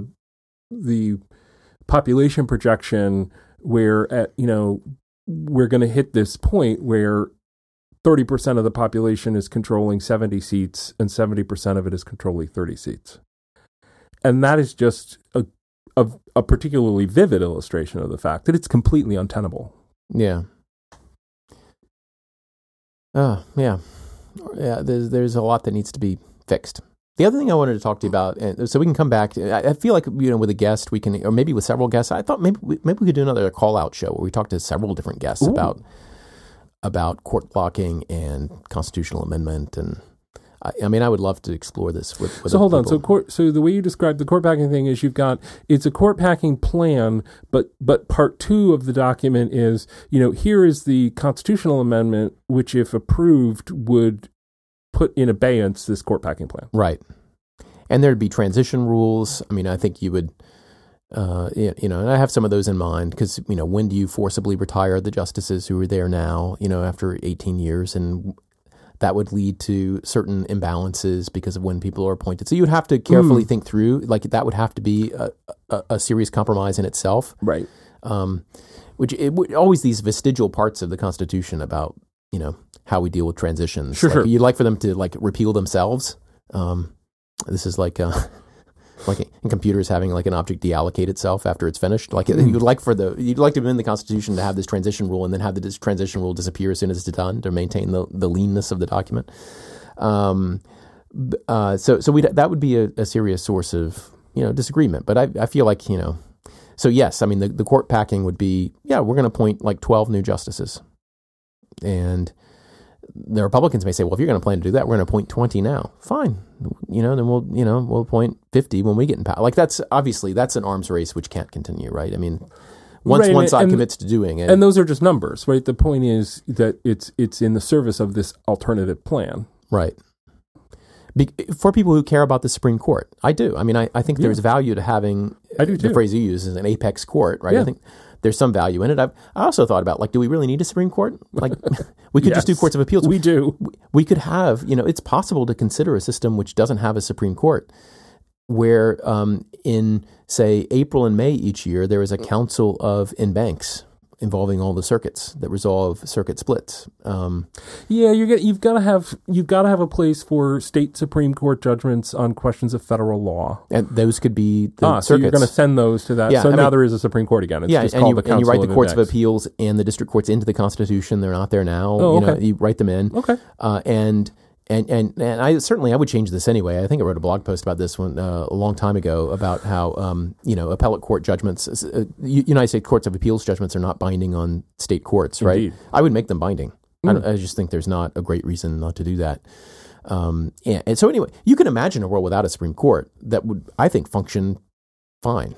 Sure. Or at least it might. Arguably, it might. I mean, we want to do a lot of thinking about it. But you could also imagine different Supreme Courts. But if you think, as I do, that there's some value in the Supreme Court as an institution, right? Mm-hmm. And therefore, it can't be 50 people. There's some value in its smallness. Yes. But there's also a danger in its smallness. Mm-hmm. So a muscular Supreme Court that is responsive to society and yet talks in this different way, this different register, I think is a really important feature of the best version of our constitutional democracy. I do too. And it just we have work to do. We've gotten very far away from that to get there. The only other thing I want to talk about today, and we're not going to do it, so we'll put a pin in this, as they say. Put this one in the parking lot, as they say. I don't know what they say. I'm trying to think of biz speak, corpo speak, biz dev. I want to talk about this. By the time people hear this, there will be a new nominee for the Supreme Court. Mm-hmm. And one of the nominees has attracted attention for the content of her religious beliefs. And I don't want to go into it now because, we're at the end of the show. I think this is really interesting to talk about because, of course, there should not be a religious test for office in the United States. Could you say more about what you mean when you say there shouldn't be a religious test for office? Well, the Constitution says there should not be, and so I understand. it should not be that. It should not. And be what do you think it means to say that there shouldn't be a religious test? I know this is the whole thing. This is why I don't want to. We're not going to do this all now, are we? But so I know you're thinking. I teased it. I got to finish it, right? I asked you one very specific thing. It's the whole thing. You said, of course, there shouldn't be a religious test. Like that was some simple throwaway line that you could. And if it's a simple throwaway line, surely it should be easy for you to say what the referent of that is. What's the prohibition there? What is being prohibited? Goes back to the earlier conversation, because any legal rule is not itself. There's all kinds, there's all kinds of other stuff that goes with it. Okay. Right? So if we were to have a conversation about this topic, one of the things we would talk about in that conversation is what it means to say there shall be no religious test. If anyone in the federal government, but including if the Senate refused to confirm an appointee because he or she was Muslim or Christian or any particular religion, I think there would be a good argument that violates the prohibition on there being religious tests for office. Ah, okay. Right? It's funny because one way to think about what it means for there to be that prohibition is who is it prohibiting from doing something? And that's not the one I would have reached for first. And so it's fun that you put it that way. What is the one you would have reached for first? If there were to be a statute that said, to as a condition preceding to being nominated, you have to be willing to take this oath. And the oath says, I have this following specific religious belief. That's a religious test, literally. Well, I do think it's possible. And it may be that there are some English antecedents that are being referred to there about people having to be a particular religious faith to hold particular offices, up to and including the monarchy. Mm-hmm.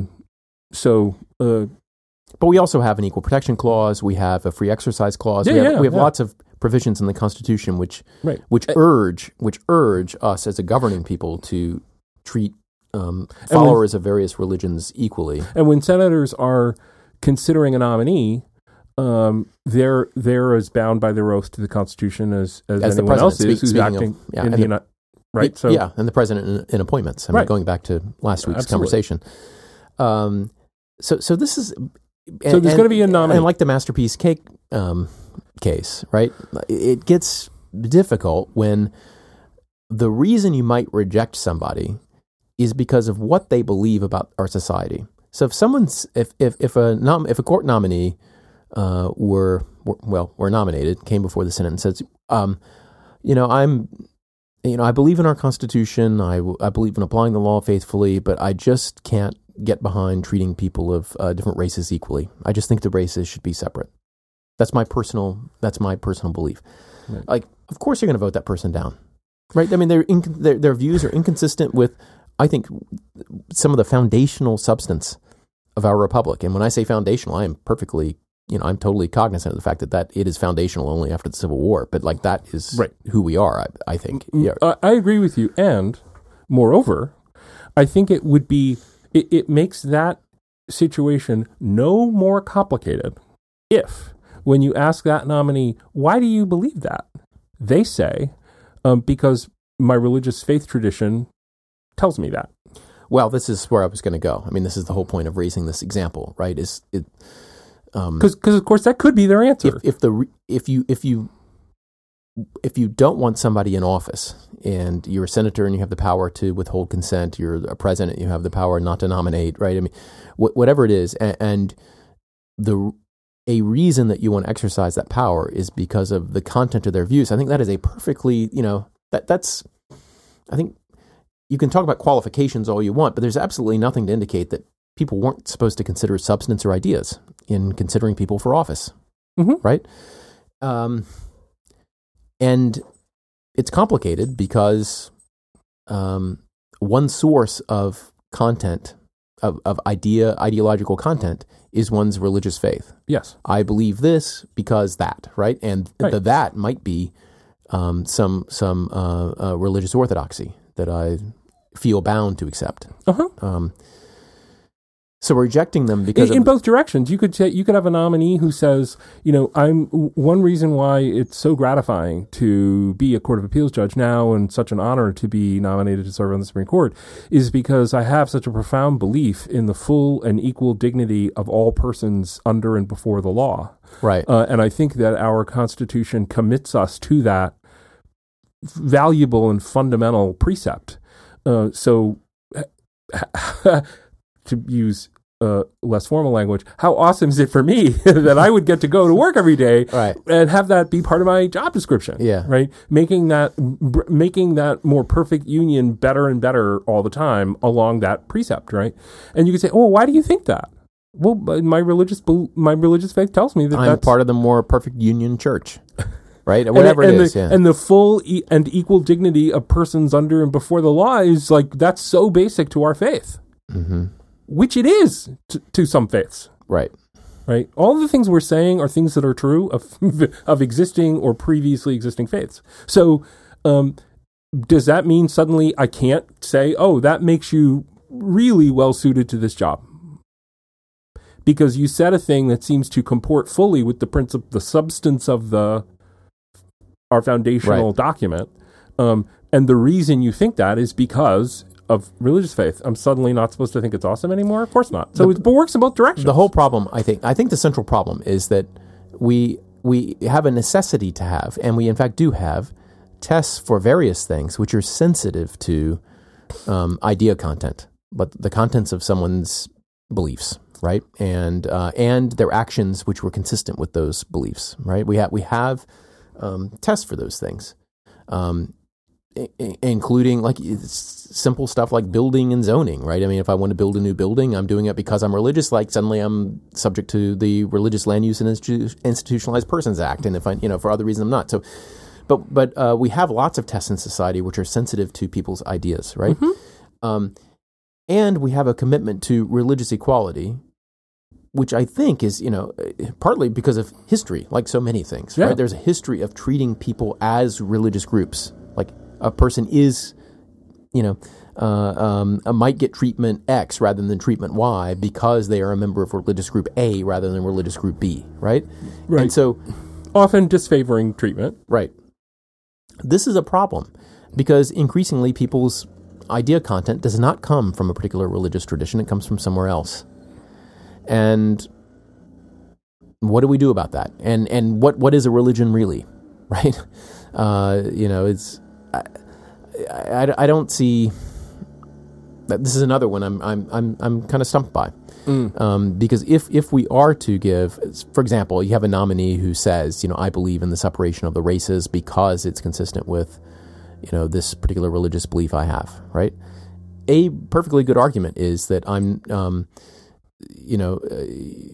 the reason I'm going to vote against you is not because you are a member of that faith, but because of a particular idea you have, and I would treat anybody who had that idea equally, and I would reject them, regardless of the faith tradition.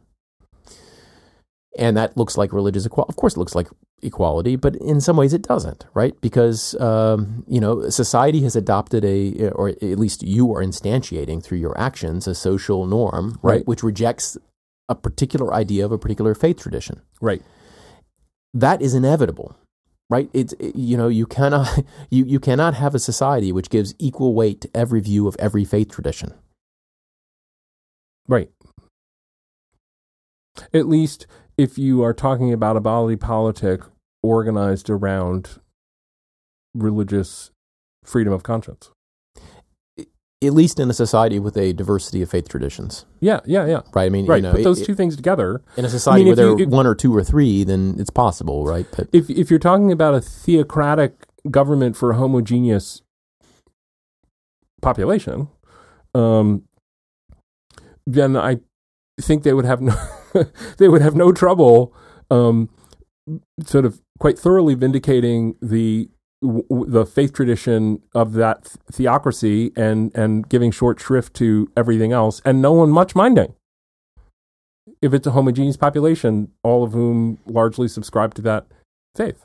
Yeah. So, like in that situation, that group will not have the problem you just described, right? There's a plurality of religious faiths, including a some people who have no religious faith tradition at all that's active in their life. There are a plurality of reasons for doing things. Put those things together in under a document that says, can't establish a church. People are free to exercise their faith. Can't be a religious test for office. But history matters, right? All this stuff's going to get hinky. History matters, and there is an ugly history of people identifying someone of a minority faith or a faith which is different from theirs and having an express concern that they might be more loyal to that faith than they are to the democracy. Yeah, and I guess that does suggest a sort of several maybe follow-up questions to the person's statement about that you attributed to this hypothetical nominee. Like, how did you put it? Like, you committed to the Constitution, but you do think the races should be separated, right? And which of those ideas has priority? Yeah, like, okay, you say you think that. Do you think that is a? Do you think that's a social policy that the Constitution permits? If you don't think the Constitution permits it, but you've just stated that it is the one that you think is better, how do you see that playing out in your daily work life, right? Mm-hmm. Like, there's a lot of follow-up questions you would have about that state of affairs, it seems to me. Yeah. Does this lock you into a particular way of deciding? Which will you put prior? And so, for example, we don't have a policy that Catholics can't serve on death penalty juries. True. But if you take the view, right, that it's sinful to put anyone to death, and therefore you won't do it, then you won't be put on a death penalty jury. In large part because and I believe the case is Witherspoon. I don't remember the name. Where you death qualify prospective jurors. And if a prospective juror says that they would be unwilling to vote to impose the death penalty under any circumstance, and it really doesn't matter why they say that. Right. It could be a religious faith, or it could simply be a matter of their personal conscience without any connection to a particular religious faith. That person's not going to be seated on that jury, and the Supreme Court has said that's fine to do that with juries. That's true, even if your tenet of your religious faith is that you have a personal obligation to ensure that someone not be put to death. In other words, that you use whatever civil power you have to avoid the result. So you would still be, we wouldn't say, well, you can't test, there can be no religious test for jury service. We'd say we're treating everyone who has that particular belief the same, and it's not a count on your religion. So it's of that kind of reasoning that I talked about a little bit earlier, exactly. Right? It's like, this is not religious discrimination because it applies equally no matter the source no matter the authority for the belief. Yes. Right? Which is one way of looking at religious equality. And, this is like the employment division against Smith way of looking at it, I guess, right? Where it doesn't matter why you... it doesn't matter why you're using peyote, people aren't allowed to use peyote. Right. And if we thought that the restriction here were imposed because of the reason, then it would be unconstitutional. Right. That's different ballgame. What's the name of the case? Babalukaya? Church of... I always get the name mixed up. Something like that. Against Hialeah. Yeah, Hialeah. Is the other party's name. Yeah. Church of Babalu... All right. Something against Hialeah. Yeah. See, I'm not even going to try because it's like Church of Lukumi Babalu I. Okay. I swear. Okay. Church of Lukumi Babalu I against Hialeah. It's just I had to just massage it. Then I got there. I had to work it out. I don't know how to pronounce it. And I don't think it's funny that I don't know how to pronounce it. I mean, it's like, I just don't know how to pronounce it. I just don't. I can't recall it very easily. But anyway, I think that there's this uncomfortable position that we're in because we see religion as partly an identity and a block against which invidious discrimination can occur, but also partly as one of many possible sources of authority for the many diverse beliefs that people have in society. Yeah. That this is, it's kind of the history of tribal oppression of some religions versus the kind of authority of society to take substantive positions. Right. And these are in conflict, especially when the substantive position that we're taking is trying to grant the kind of the freedom, to return to that term, the freedom of action or the freedom of belief for other individuals, right? And to kind of mediate between these intersocial disputes. That's the masterpiece. Yeah, decision. This is very much like the sort of the Masterpiece Cake Shop majority and then Justice Kagan's concurrence. It is. I don't know that there's use the word conflict. There are things conflicts.